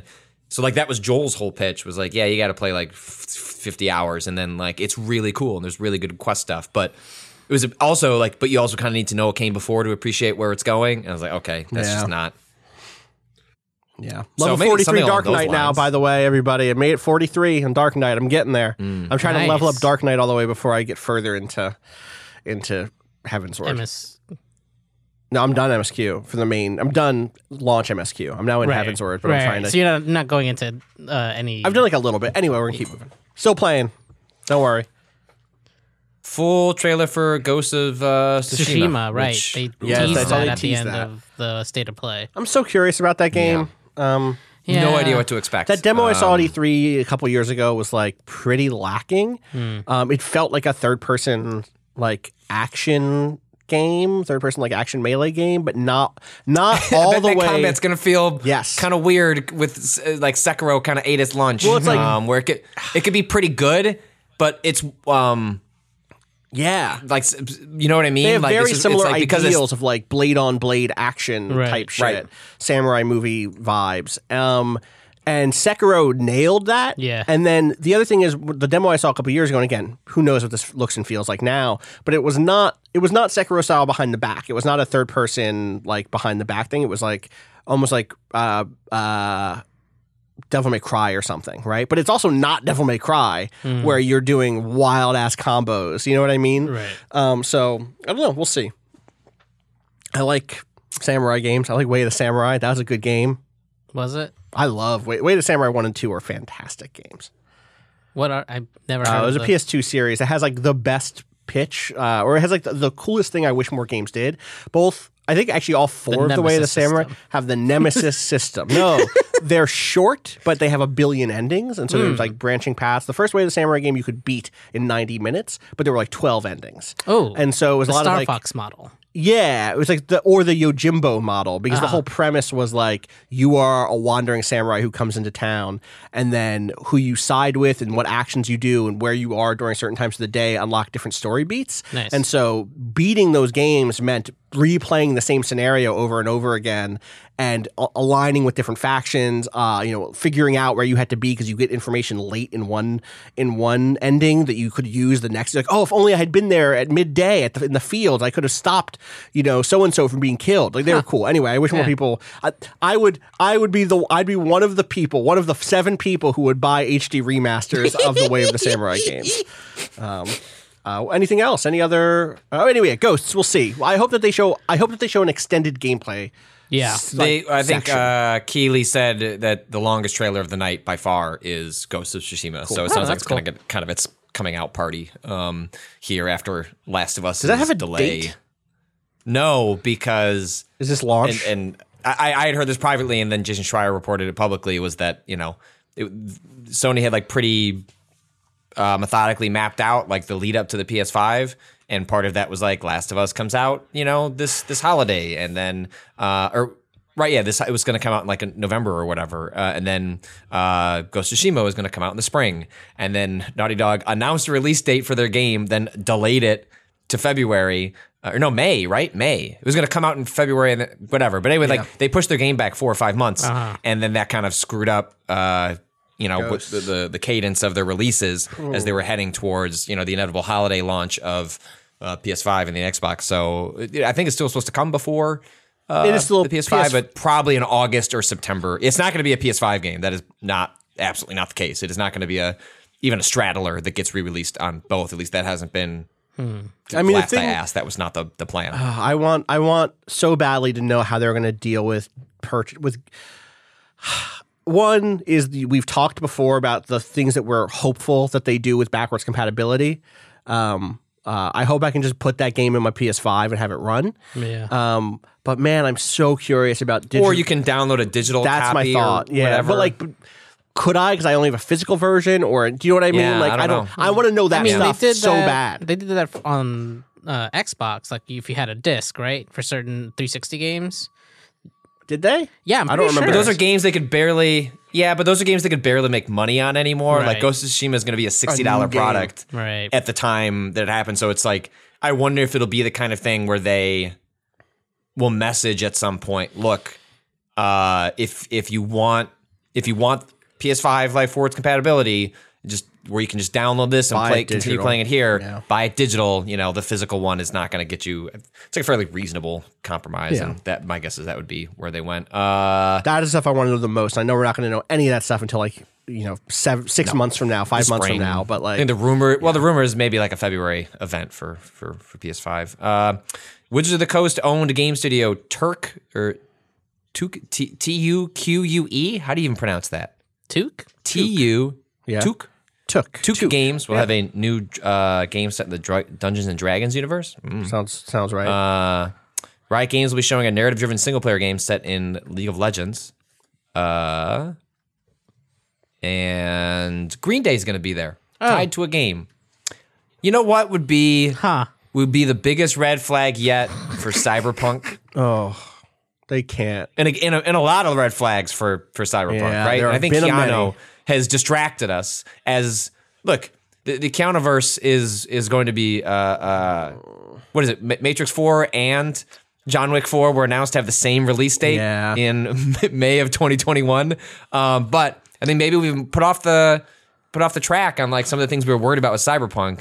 And what if Green Day was announced to be like a punk band featured in Cyberpunk 2077? I mean, that is what Keanu Reeves' character. It's from that same. It's from a band. That's the. Oh, it would be his band. Yeah, he is a rocker boy, which in the Cyberpunk universe is a cyberpunk rock star. Green Day would be his band. Yeah, that would be bad. That's not a diss on Green Day, but I can't think of anything less Like, well, you can. I actually think you can freely diss on Green Day at this point. I think you're good.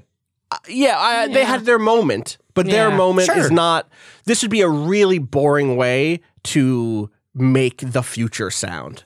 Like in a year where 100 Gex came out, in a year where like there is such incredible, actually transformative new sounding music, where like genres are colliding and voices that are like unlike, you know, what mainstream pop music has ever sounded like, but are also adapting pop sensibilities, but also keep a sort of underground DIY vibe.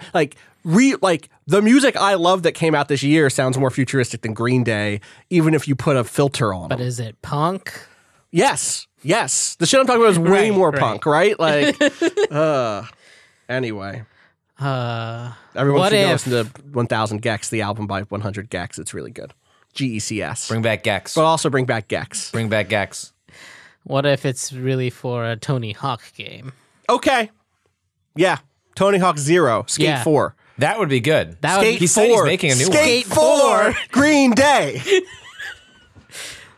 What if Tony Hawk's Skate 4? Tony Hawk's Skate 4. Right, yes. Skate 4 Green Day. Or just the new Tony Hawk was spiritually a Skate 4 game. But I mean, the rumors have been that he's talked to EA, right?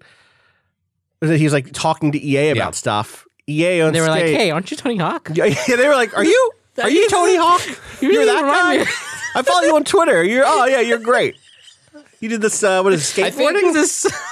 Tony Hawk. I don't follow Tony Hawk, but like the couple of times I've seen him like resurface on my timeline is him sharing like awkward social encounters he has as like old Tony Hawk, where people sort of think like there was literally 1 hour ago, guy in crowded elevator, not the one I got stuck in. Have we worked together? Me, I don't think so. Awkward silence. Him, loudly. Skateboarder. Me, yes, I am the one. Him, we are honored to be in your presence. Me, that's excessive, but thanks. Awkward glances until the door opens. That was an hour ago. There was, I want to say, a TSA one where someone like looked at his ID, looked at his name, and said, "You look a lot like that skateboarder, Tony Hawk." And he was just like, and then walked through TSA. It's so good. God, he has a very good. He's a very good Twitter user. If you need a follow, yes, he seems. He cool. always cracks me up. Yeah. He's in LA, so you know. It could happen. It'd be the time, you know. Tony Hawk would get a Tony Hawk announcement would get a lot more attention at a thing like this than it would through a press release. And also, with some random day, I would be fine with Green Day being on that soundtrack and it being a sort of like, and we're going to have a big, it absolutely fits. We're going to have a big curated soundtrack of hits from now. Blink-182. They would be playing an old song. Yeah, they'd be playing an old song. They'd be playing an old song. That would be good. That would be dope. That would be dope. I think I'd be down with this. I guess we'll find out. We've come up with door A and door B. Yeah, we're gonna find out what universe we're living in. It's gonna be door C. Green Day's music will appear exclusively from now on in Godfall, Infinity Blade 3. They made that already. It'll be 4. Skate 4. Godfall. What if Skate and Godfall? I would if you had a skateboard that looked like the Infinity Blade, I think you'd be a cool skateboarder. Yeah, I'm putting it out there. Any other or a Marvel the Cosmic Surfer, the Silver Surfer, power cosmic flowing through the Infinity Blade. Just Tony Hawk covered in silver, all silver, everything. Yeah. Is there any other stuff there? We don't know who wins anything, right? There's not. They didn't tell you the award winners. No, they did not. Yeah, who is going to be influencer of the year? What are our options? Let's find out. We must know those, right? We voted on them, didn't we? I can pull it up. Yeah. The Game Awards. Right. Norman Reedus. He's going to be there, is a thing that the internet just told me. Okay. Of course. Yeah. Makes sense. Oh, wait. No, that's right. They didn't let us vote on influencer of the year. That's an audience That's award. an audience one. Oh, is that players? Yeah. I think you mean a player's voice? The Players' Voice Awards. Players' Voice Awards. But are the nominees out at least for that? Right? There must have been a round of like. Let's see. It's actually just nominees. Player's Voice is just a video game. And they don't call it influencer, right? Content creator of the year. Courage, a.k.a. Jack Dunlop. Dr. Lupo, Benjamin Lupo. Ewok. Grefig, and Shroud. Shroud, the only one on this list. I've heard of Dr. Lupo. Yeah. I've heard, and also Dr. Lupo, I think, is one of the ones that just signed like a new mega contract with Twitch. Shroud just went over to Mixer. Yeah. So I've heard. And Shroud was he started as like a big PUBG. Yes. Or like he was like really big. Like that's when I was hearing that name, was like when I was checking like the PUBG subreddit a lot when I was writing about PUBG, and I always saw Shroud because he was extremely good. I don't know Ewok. Ewok looks very young. Ewok is a little child, right? Oh, Fortnite. Yeah, that makes sense. I'm voting least likely to suddenly nice. support the Nazis afterwards, as has happened in previous content creator of the year. Ewok. I'm going with Ewok. Yeah. That's my safest bet. She seems nice. She's 13 years old. She was born deaf. She's known as Ewok in the esports world. She has joined FaZe Clan, so she's part of FaZe. Let's hope not. Good for her. Yeah. Yeah. Some good photos here. So. Damn. You know what? Coach. Check out fucking Ewok. Gender doesn't matter in this. The important thing is to support each other while you're playing. So I felt really cool. It was a really unique experience. But I wanted to show Ninja that anyone can play. Male, female, it doesn't matter. What's good? Yo! What's good? Ninja, I'll see you in the streets. I don't want the Ewok smoke. Catch you with them timber, fallen timber, I'll smash you AT-AT. I thought it was just that the statement was gender doesn't matter. And I was like, wow, great. That's, good too. Yeah. But then out here calling went Ninja for the out. knife. That's right. Yeah, absolutely. Wah, wah. Fucking Ghost of Tsushima, you ninja. Can catch these Ewok blades. Esports coach of the year. Thoughts on how Eric Hogue is going to stack up against Fabian Lohomani? You're really just making us seem like we don't understand anything about the culture we report on. We don't. I know. We don't. I know. No, hey, I would never even pretend. No. Esports out of my depth. Don't know. Community support. Go to people that. Apex Legends, Destiny 2, Final Fantasy 14, Fortnite, or Tom Clancy's Rainbow Six Siege. Hey, let's just scroll through the list. Yeah, go to the top. How we'll finish. Go to the top. Let's go to the top. Go to the bottom. The top is Game of the Year. We'll end on that. You're right. You're right. Yeah, oh my god, we got to earn it. We got it. This is a fucking list. This is a list. VR AR. This is the rest of the podcast. Let's go. Beat Saber wins VR AR game, I think. No Man's Sky. If we have to list them, we're going to be here for an hour, Patrick. Just read it's we're gonna go fast. Asgard's Wrath. This is Asgard's Wrath, Blood and Truth, Beat Saber, No Man's Sky, Trover Saves the Universe. Beat Saber should win, but Trover Saves the Universe in a more cynical universe is the one that takes it because the Rick and Morty fans come out, or because they could get.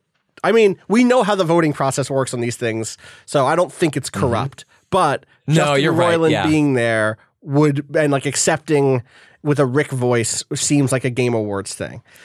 Strategy game. Rob, I'll let you take this. Do you have this up in front of you? Sure. Age of Wonders Planetfall, Anno 1800, Fire Emblem Three Houses, Total War Three Kingdoms, Tropico 6, Wargroove. Oh, there's another one on this list I didn't see. Shit. Okay.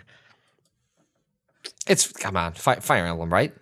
Probably, given the voting body. Yeah. Rob, I think the other ones would split votes Rob, too much. We're not voting. We're not voting. It's not what I want to win. I'm just saying, like, you look across these, it's gonna too many people are gonna have a preference. I know. It's gonna steal votes. I mean, first of all, it should be Three Kingdoms. There's people who think it's a strategy game. Yes. It is. Wow. It is a strategy game. You can say you don't like it as a strategy game. It's a tactics game or an RPG. There's not a. Oh my way god! Better in those categories. There isn't a tactics category. There isn't a tactics. Waypoint where strategy and tactics are separate categories. They are separate. Rob is right. I just am a realist. Well, it always ends up. It is frustrating to see how these games get sorted into categories that they will then dominate because people voting on them don't play anything else in these categories, right? Yep. Like that is the frustrating thing. Like there's a lot of people who are going to be like, I like Fire Emblem Three Houses, but I don't play strategy games. Yeah. And that is the frustrating result of a lot of this sorting. Yeah, I get you. Sports racing games, Crash Team Racing, Nitro Fueled, Dirt Rally 2.0, Evolution Pro Soccer, eFootball Pro Evolution. What? Why does it say eFootball? Also, sports and racing, just like, there's not enough. Fucking mash those genres together and just fuck two games at once. Yeah, a football, Pro Evo, Pro Evo Soccer 2020, F1 2019, FIFA 20. Rob, do you think your F1 can take it here? No. Crash Team Racing Nitro. You think it's Crash? I think it's Crash. I think that's what... I don't actually know. I don't think so. People say because FIFA just because I think if it was a fan vote, Crash would win it. But if this is like critics vote, enough of them probably would actually... go to FIFA. Maybe. I think it'd be a racer. I How think many dirt rally game ends up winning this just by... Yeah. Okay. Score and music. Cadence of Hyrule, Death Stranding, Devil May Cry 5, Kingdom Hearts 3, or Sayonara Wild Hearts. I think Sayonara. It's either Death or Sayonara, and I think Sayonara actually takes it. Yeah. I hope so. Because it's also one of those like, well, it's not going to be in a lot of things, but this deserves something. And it's short. People have played it. Right. People be like, oh yeah, I played that. I'll vote for that. Yeah. That's good. Role-playing game. Death Stranding, Death Stranding does have a good soundtrack. Oh, I love it. If you like that, like kind of grungy, like synth, like undercurrent, like just slight, like go listen to the new Halloween soundtrack that John Carpenter did with his son, in which they reinterpret a lot of their music. It's like you could just drop that into Death Stranding in a lot of cases. Role playing game: Disco Elysium, Final Fantasy 14, Kingdom Hearts 3, Monster Hunter World Iceborne. Do not like its placement here, by the way. Nope. The Outer Worlds. I think the Outer Worlds wins this, and Final Fantasy 14 or Disco Elysium should, is what I think. Yeah. I would say the Disco Elysium's presence gives it a fighting shot. Yeah. Like, I wouldn't be shocked. It's trendy. Yeah. It would also like behind the curtain, sometimes people vote for games that like they think should win and maybe aren't necessary, because like sometimes it's a collective vote of like, how is this handled at each editorial outlet? You know, who knows? So I could see Disco actually sneaking a win here. Sometimes you create a beautiful Google form and send it to your team. Oh yeah, Rob? And only one person gets back to you. And you can't argue with the fact they love Kingdom Hearts 3. And so you just have to accept that. Yeah, that's probably the waypoint. Rob, that is waypoint. Both for Rob and Patrick, I just want you both to know what a joy it has been to hear both of you come to me with things I've dealt with for years at this company, of being like, yeah, no one got back to me on this thing. I had to really just like hound people, or yeah, they said the money was coming in, but I don't know from where. That it is genuinely a joy to have my old problems repeated back. You love to see it. You love to see it, as they say. Next one, performance. Ashley Birch as Parvati in Outer Worlds. Courtney Hope as Jesse Faden in Control. Laura Bailey as Kate Diaz in Gears 5. Mads Mikkelsen as Cliff in Death Stranding. Matthew Peretta as Dr. Casper Darling in Control. And Norman Reedus as Sam Porter Bridges in Death Stranding. He's there. Like Norman's showing up. In my heart, it's Dr. Casper Darling. I think it's like probably Jesse Faden or Norman Parvati. Reedus. I would love it to be Parvati because I think Parvati is well performed, but Casper Darling is so good. Matthew Peretta's Casper Darling is so fucking strong. But it's probably I'm really Norman. gratified here by how much I anticipated how people would have voted anyway had they voted, and just correctly like. Well, the thing to remember is you did get a list from us. You just got a first draft list, not nominees. No, you got our nominee list. All went to good use. Yeah. Like of course, I did. Like I just worried. I was like, did I just cast everybody's like again? This is a familiar problem. Is this like parliamentary voting back in the day where it's like, and for all my tenants, I will say. Yes. Ongoing game, Apex Legends, Destiny 2, Final Fantasy 14, Fortnite, Tom Clancy 6, Tom Clancy Rainbow Six Siege, which I guess note is a different category than the thing I said before, which is the same games. What? Remember earlier I was like... community support, Apex Legends, Destiny 2, Final Fantasy 14, Fortnite, Tom Clancy's Rainbow Six Siege. That's the same. Community support is different. Community support. Recognize a game for outstanding community support, transparency, and responsiveness. Tetris 99 is different on both lists. Oh, is Tetris 99 on one of these lists? It's on multiplayer game. I didn't say multiplayer game. I said ongoing game, which is literally the same as community support. Ongoing game awarded to a game for outstanding development of ongoing content that evolves the player experience over time. It is. I see that. It is different. It's just interesting that it's literally the same list. The same list, yeah. Who do you think wins this? I don't know who this goes to. This is I don't know. Probably Destiny. Fortnite 2.0 is such a big thing. Destiny had a big release this year. Final Fantasy had a big release this year. I bet not Apex. I also could see Tom Apex Clancy. taking it because people really liked Apex. But I don't know. They hate the community support. This is the thing that makes me think if you hate someone's community support, or if you don't like their community support, you're not going to vote for it for ongoing game either. Do you know what I mean? But a lot of people voting on this are also going to hate the people who hate the community support. Oh, that's true. I forgot it was press who voted on this. Right. Mm-hmm. So get fucked. Whatever brand Twitter account was it Arby's? Who was it who did the poking Apex with a stick? I don't know. All right, narrative. Sir, this isn't Arby's. A Plague Tale, Innocence, Control, Death Stranding, Disco Elysium, The Outer Worlds. That's a good lineup. I would say Disco here. Disco's what should win. Control wouldn't... Or Control. Or Control. I think those are the two. I haven't finished Control yet, so, but... But what will win?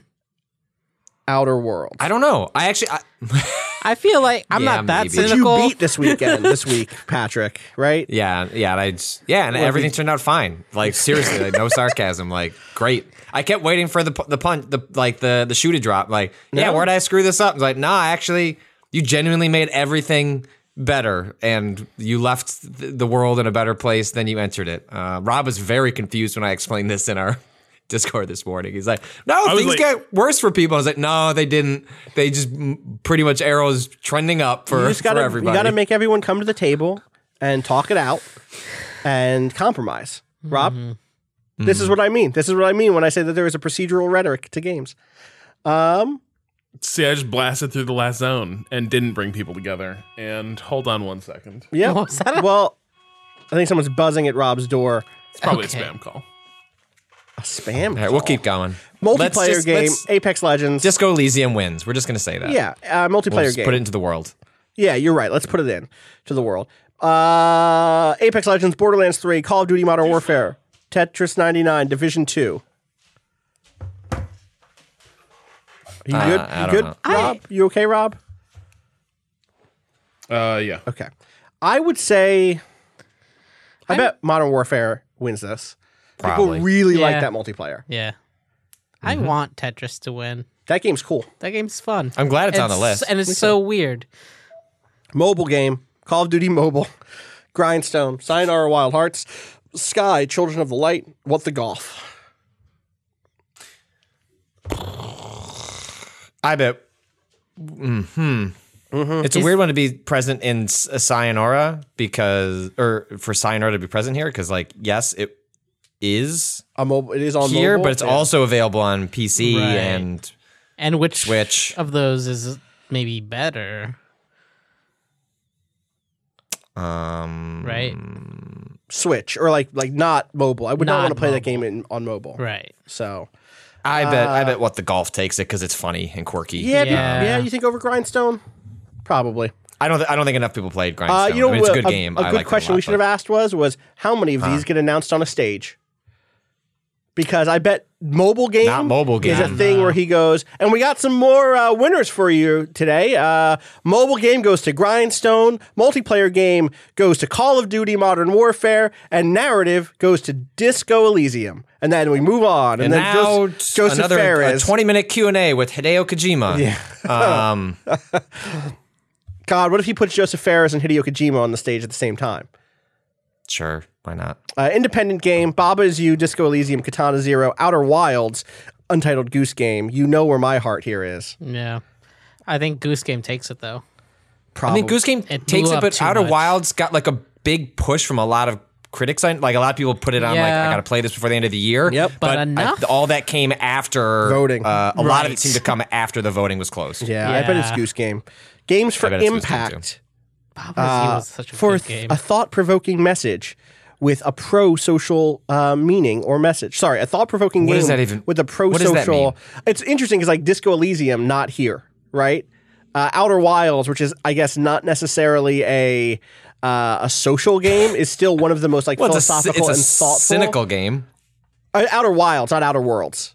Outer Worlds is a cynical game, but like games that actually have political meaning, not on. I mean, everything has political meaning, but like, you know what the fuck I'm saying. Yeah. Games that I don't see politics anywhere in this description. Concrete Genie, Grease. Why is that here? Was that? I guess you could make mental health reading. Yeah. Kind Words, Life is Strange 2, and Sea of Solitude. It's probably Life is Strange 2 because it's like the most recognizable one. And that's how the It was also very good. I think worth it. I think it's interesting. A different version of this. Go ahead. Yeah. I was just going to say, a different version of this podcast would have had a big Life is Strange 2 conversation. You also still do that we'll podcast still do it. at some point. We will. It's interesting that like Sea of Solitude, Grease, even Kind Words are things that have been critiqued for their attempt at political meaning or their attempt at bringing people together or thinking about things like mental health. And that is, they still make up the majority of this category. That's I think this category is still bad. I don't think this category means anything. Games what make you feel good is not a category of any value. Make you feel good about games. Yes. That's the other part of this. That works. Because I don't think Life is Strange made me feel good. Sure. Honestly. But you know what I'm saying. Yeah. But I think that's what makes it kind of self-serving, right? Is like kind of tries to gesture at like impact. Well, a really personal game about mental health isn't necessarily about broader impact, right? It's like any art, it's about personal impact, and maybe it can like affect discourse in a positive way around important issues, but that's different from political impact and like having sort of a instrumental purpose or a social problem you've identified that needs like some sort of. This is a secondary narrative, like category. Except that Kind Words is on here, and Kind Words doesn't have a narrative at all, right? Well, this is a narrative. It's all broader. Or also decided by the player and like your own experience that you have like within the notes that come through. Right. Narrative is about writing specifically, right? Whereas Games for Impact is about the way like any element of the game contributes a pro-social meaning or message. Right. Which again, I don't love that as a descriptor. It's silly for me that this category wouldn't include, again, games like Disco Elysium, or if you're, it should be the narrative. It should be some sort of category that is. This shouldn't be a category. Those games, if they are strong in that way, should filter into other categories without needing, or find other ways to phrase. Like this is basically like we want another narrative category because so many games have stories. There's a better version of that than whatever this is, right? Like there's a reason they do Best Actor and Best Actress, even though you should just have like Best Actor, but it's also so you can hand out more awards. And if the intention is more awards, this is just it's not even pandery. Like it's just mush. It doesn't make any sense. So, but still, Life is Strange 2 probably takes it. Yeah, and it's really good. So. It should. Game Direction, awarded for outstanding creative vision and innovation in game direction and design. Control, Death Stranding, Resident Evil 2, Sekiro Shadows Die Twice, and Outer Wilds. My vote is Outer Wilds here. I bet Control. Death Stranding. Yeah, Death Stranding. Game Direction. This is almost should be the auteur category. Yeah. Death Stranding is going to win. Yep. Fresh indie game presented by Subway.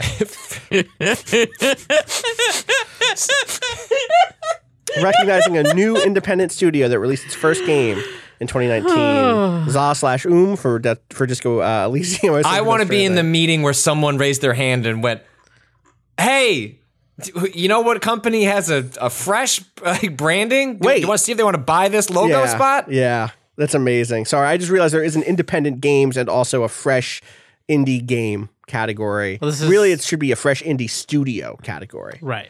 Yes. Nomada Studio for Grease, Dead Toast Entertainment for My Friend Pedro, Mobius Digital for Outer Wilds, Mega Crit for Slay the Spire, and House for Untitled Goose Game.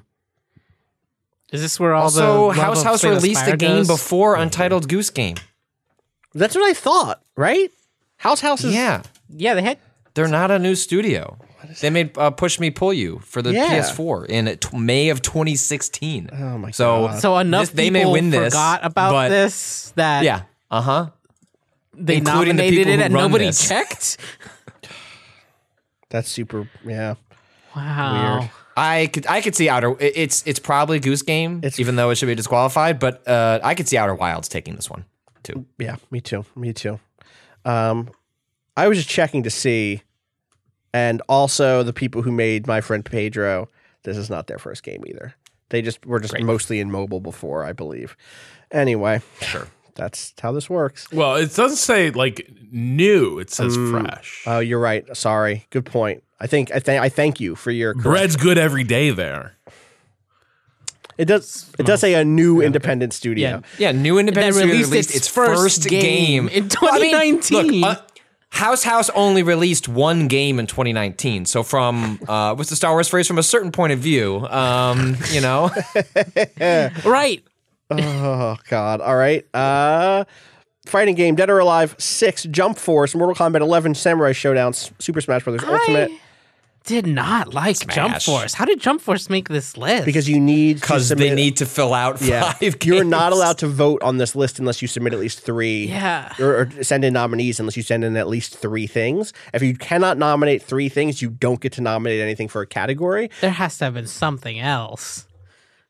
Yeah, probably. Like but does the editor of your favorite game site on a Friday afternoon realizing with Jeff Keighley in their email being like, hey, where are your nominees? Remember what the third thing is that they heard of that they didn't play because they're not the fighting game editor and no one got them back. Their fighting game, person didn't get them their notes back in time.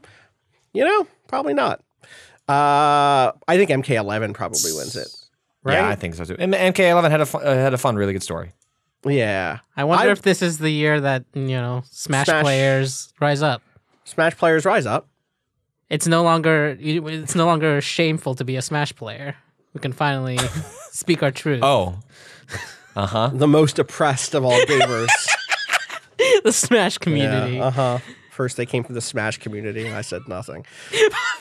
Family game for the best game appropriate for family. That's how gamers talk. For the best game appropriate, not necessarily Smash players. Smash players have been fine to me. For the best game appropriate for family play, irrespective of genre or play. I'm just saying, I don't want to drag them inappropriately. Call of Duty players, on the other hand, Luigi's Mansion 3, Ring Fit Adventure, Super Mario Maker Nintendo 2, Category. Super Smash Brothers Ultimate. These are all Nintendo Yoshi's games. Crafted World. Hey, what's your favorite Nintendo game this year? Yeah, wow. This feels like a broken category. Yeah. Yeah. Sayonara Wild Heart's not on this list. That would have been appropriate. That would have been appropriate. For family play? For family play.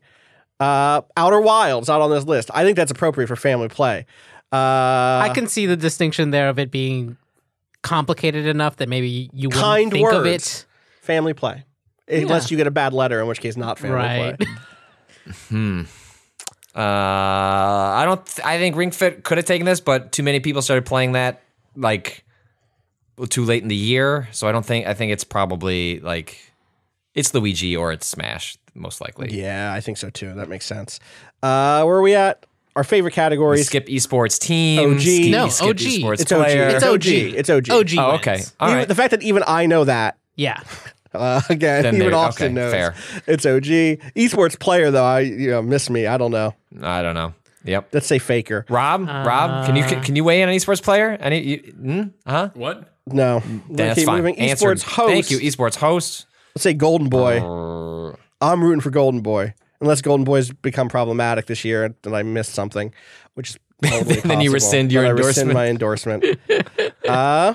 Esports Game of the Year. Rob? What up? Doesn't Fortnite... I don't have this list in front of me. I think Fortnite... So load. That's what we're doing. This is the bit we're doing. TheGameAwards.com/nominees. That's what we're looking I'm at. looking at my ballot Why? because I couldn't be bothered to Google it. I knew where the ballot was. Fortnite wins this, Can you right? name an esports player? Get fucked, Patrick. Is that who's get fucked Patrick Almost like, play for? Is almost that like Rob was explicitly first hired so that we could hire esports more. Team Liquid? And I told you we were not ready to play in that space. Clearly. Esports event. I'm going to give it to the International. That seemed fun. Yeah. Esports coach. Didn't we already do this? Wait, no. Hold on. Yep. Esports event, Evo. Why? Because it's great. If it's great every year, you can't Not give gonna it win, It's though. not an award. I know. Yep. There was like stories about the International this year. More Sonic broadly. Okay. Sonic Fox's story was last year. We did the Sonic Fox. I Sonic Fox know, is great. I love he's Sonic great. Fox. They're great. They're great. Sorry. I am out here for Sonic Fox, but Sonic Fox won esports player of the year last year. Yeah. And Sonic Fox cannot carry Evo on their back. Esports coach of the year. Don't know anyone here. I like saying the word Zonic though. But again, if Danny Zonic Sorensen is problematic, I'm sorry. Content creator of the year, we've already voted for Ewok. Ewok? Choop Choop? Is that, what do they say? What do the Ewoks say? The Ewoks have some sort of thing that they say.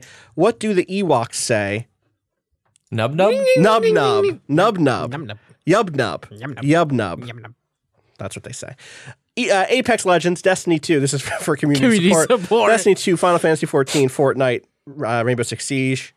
Kato, does Destiny 2, did it save itself this year in such a way that it makes the play? I think so, because a lot of the things felt like, directly responding to a lot of long-standing complaints. It feels like they're moving in directions that community wants. So yeah, audio design, Modern Warfare, Control, Death Stranding, Gears 5, Resident Evil 2, or Sekiro. Control. I say Control. I might say Death Stranding. RE2 has such phenomenal audio. It does. I didn't the play Mr. that one, X so. sequence alone is the best audio design I have experienced in a video game this year by far. I don't think it wins, but that's where your heart is. Yeah, I got you. Yeah, Control is probably it though. It has Remedy always has really good audio design. The thing is, I might give this next one to Control. Art direction, Control, Death Stranding, Grease, Sayonara Wild Hearts, Sekiro Shadows Die Twice, or Legend of Zelda Link's Awakening. Yeah. Control. Yeah, I think Control is probably what takes it. Yeah, you don't think that's probably right. The game editors of the world vote for Death Stranding is like, it looked cool. It did look cool. But if they know what Control looks like, the Control is such a... Do they know what Control looks like? I feel like they should. Think about how that game sold. I know IGN just gave it its Game of the Year, which caused some waves. Oh, sorry. I'm sorry. I'm going to back up. Art direction presented by Samsung QLED. This Q shit's getting too far. Action adventure game of the year for the best action adventure game combining combat presented with by QAnon. Yeah, exactly. Borderlands 3, Control, Death Stranding, RE2, Legend of Zelda: Link's Awakening, and Sekiro: Shadows Die Twice. Basically the same list as those last couple of games. It's probably Control. I think Control is actually gonna. I think Control is gonna do very well. I might give this to RE2. Is this? Hold on. Is Sekiro, so would I. I feel like this is what Sekiro can take. I would. Ooh, you know what? Yeah. Right? I don't think it's going to do any good. I think it's not going to win. I don't know that as many people like it the way you and I love it. You, me, and Emmanuel are like the Sekiro Defense Force. I agree. We agree. We understand because it's not going to take. It's not going to take Game of the Year, and that's the only other category it's in. It was inherently more alienating than like even previous versions of these games. Yeah. So I also like the people it connects with, it connects extremely hard. Yeah. But it's purposely designed to have even more people bounce off it than even other FromSoft. I again also don't understand why it's here while let's say Metro Exodus is in action game. I know that it's not the shooter category, and Metro Exodus certainly has puzzle solving and inventory shit. You know? Yeah. Anyway. These categories are weird. Apex is action game. Apex Legends, Astral Chain, Modern Warfare, DMC5, Gears 5, and Metro Exodus. I feel like this is Modern Warfare again, probably. Oh, really? People like that game. DMC5, what a fucking good game. Yeah, people like that a lot. Like people, that's true. Yeah. That's true. It's a really, really good game. Has a great, goofy-ass story, super fun characters. Like DMC5. Yeah. Put that on Game Pass so more people can play it. Game of the Year, Control. Death Stranding, Resident Evil 2, Sekiro Shadows Die Twice, Super Smash Bros. Ultimate, and The Outer Worlds.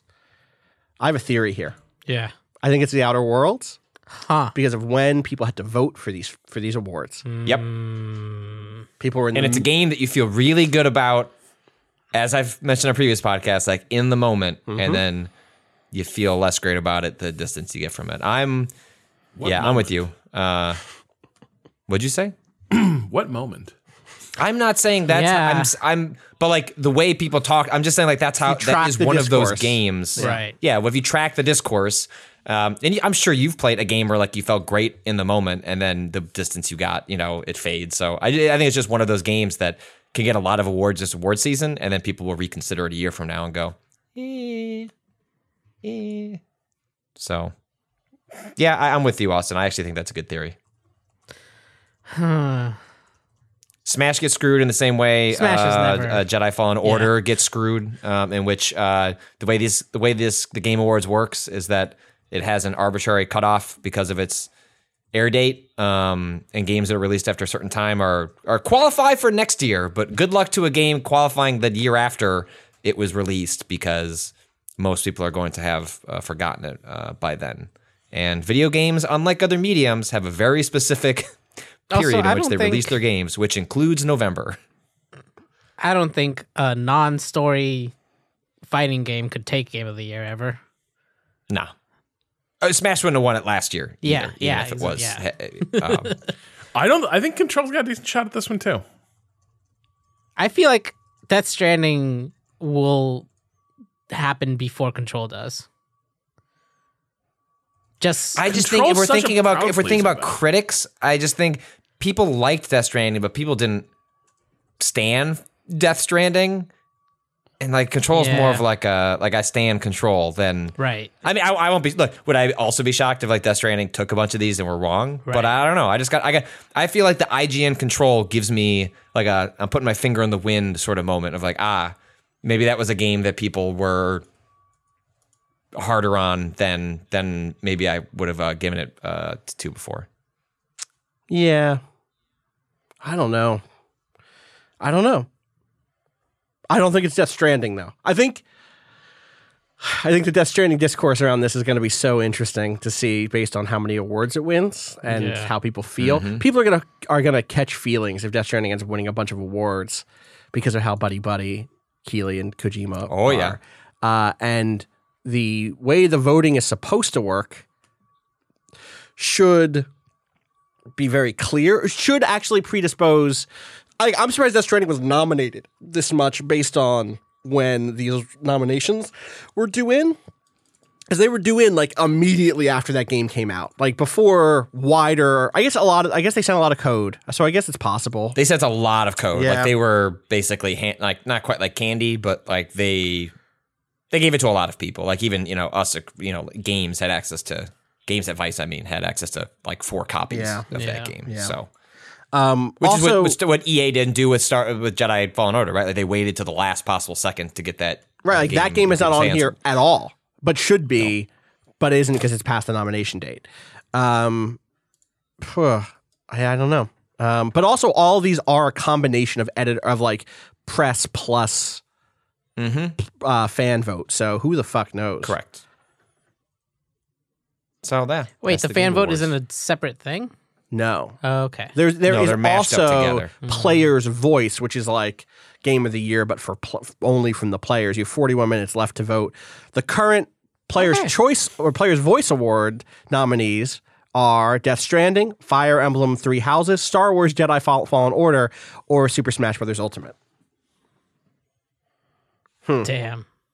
3 Houses. Oh, 3 Houses is winning at 45%. Yeah.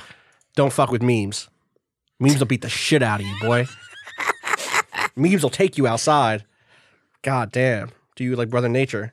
They don't even need to go outside. They don't.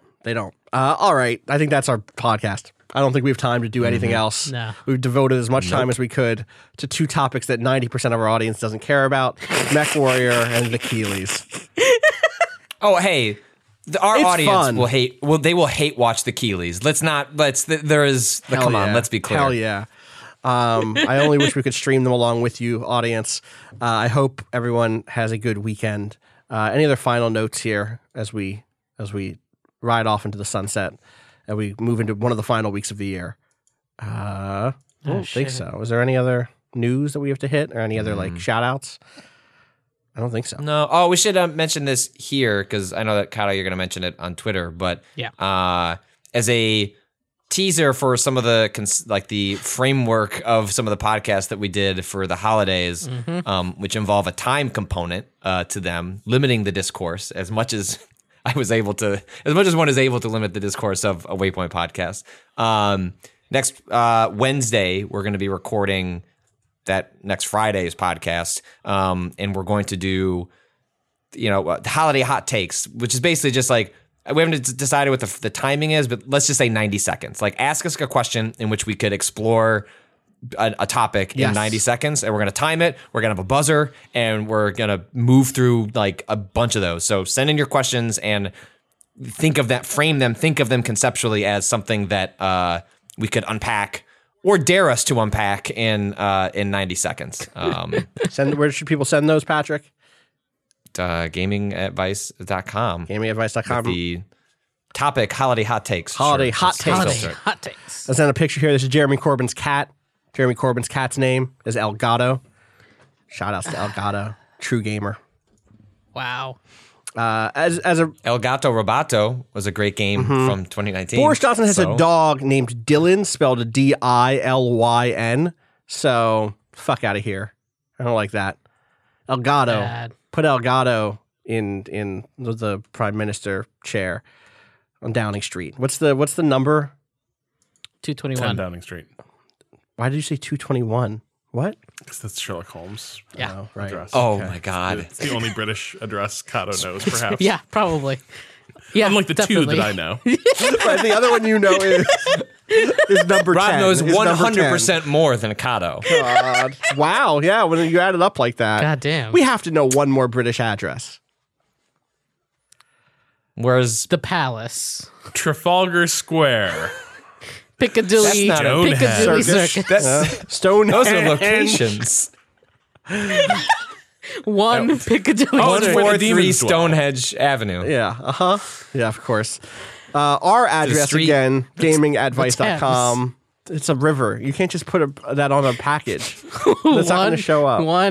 Could you? Where would it go? I don't know. I can tell some people to take things straight to the Thames. With you. Oh, yeah. Send that Tories straight to the Thames. Yeah, got it. All right. That is going to do it for us. Gamingadvice.com is our email address. Kato laughing until he coughs. Are you okay? Yeah. I hope you're all right. I'm fine. As always, shout outs to Bowen for letting us use the track Miss You off the EP Panel Machine. Find out more about that. Waypoint.zone/BOEN. I forgot. I'm just going to admit it. I forgot. Follow me on Twitter at Austin_Walker. Kato, how about you? Follow Kato, who's like, I'm fine. Whenever you hear a cough, just keep going in that direction. If there's a cough that blends into a laugh, ideally. At @Kato_ appears. Patrick. Patrick Klopik. Rob. At Rob Zachney. We'll be back next week for more. Are y'all going to do that spoiler cast? You guys going to do your... We also have to record a different spoiler cast next week at some point, so we'll figure out that stuff. What? What? What do you mean, what? We have like 3 days next. What is... we need to talk about this. Yeah, we do.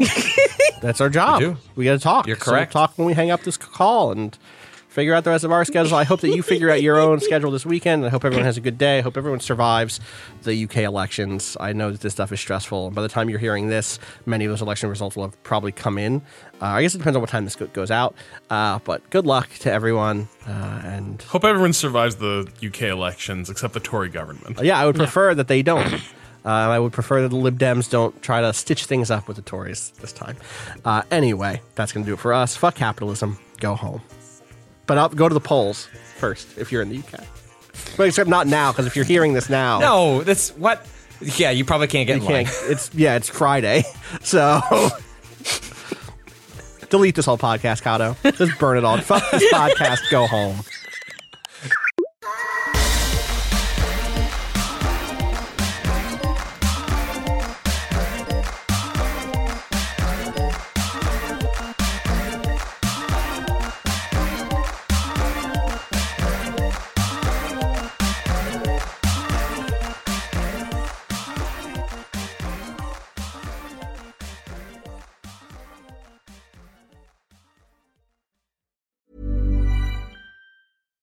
When you make decisions for your company, you look for the no-brainers. And if you have a lot of mailing to do, Stamps.com is the ultimate no-brainer. It streamlines your processes to make your business more efficient, which makes you less busy. Mail checks, invoices, legal documents, and everything you need to keep your business running with Stamps.com. Seamlessly connect with every major marketplace and shopping cart. Schedule package pickups and see your cheapest and fastest shipping options from different carriers, with rates up to 89% off USPS and UPS rates. And with the Stamps.com mobile app, you can take care of mailing and shipping wherever you are. Make the same no-brainer decision as over 1 million other businesses with Stamps.com. Sign up with code PROGRAM for a 4-week trial, plus free postage and a free digital scale. No long-term commitments or contracts. That's Stamps.com. Code PROGRAM.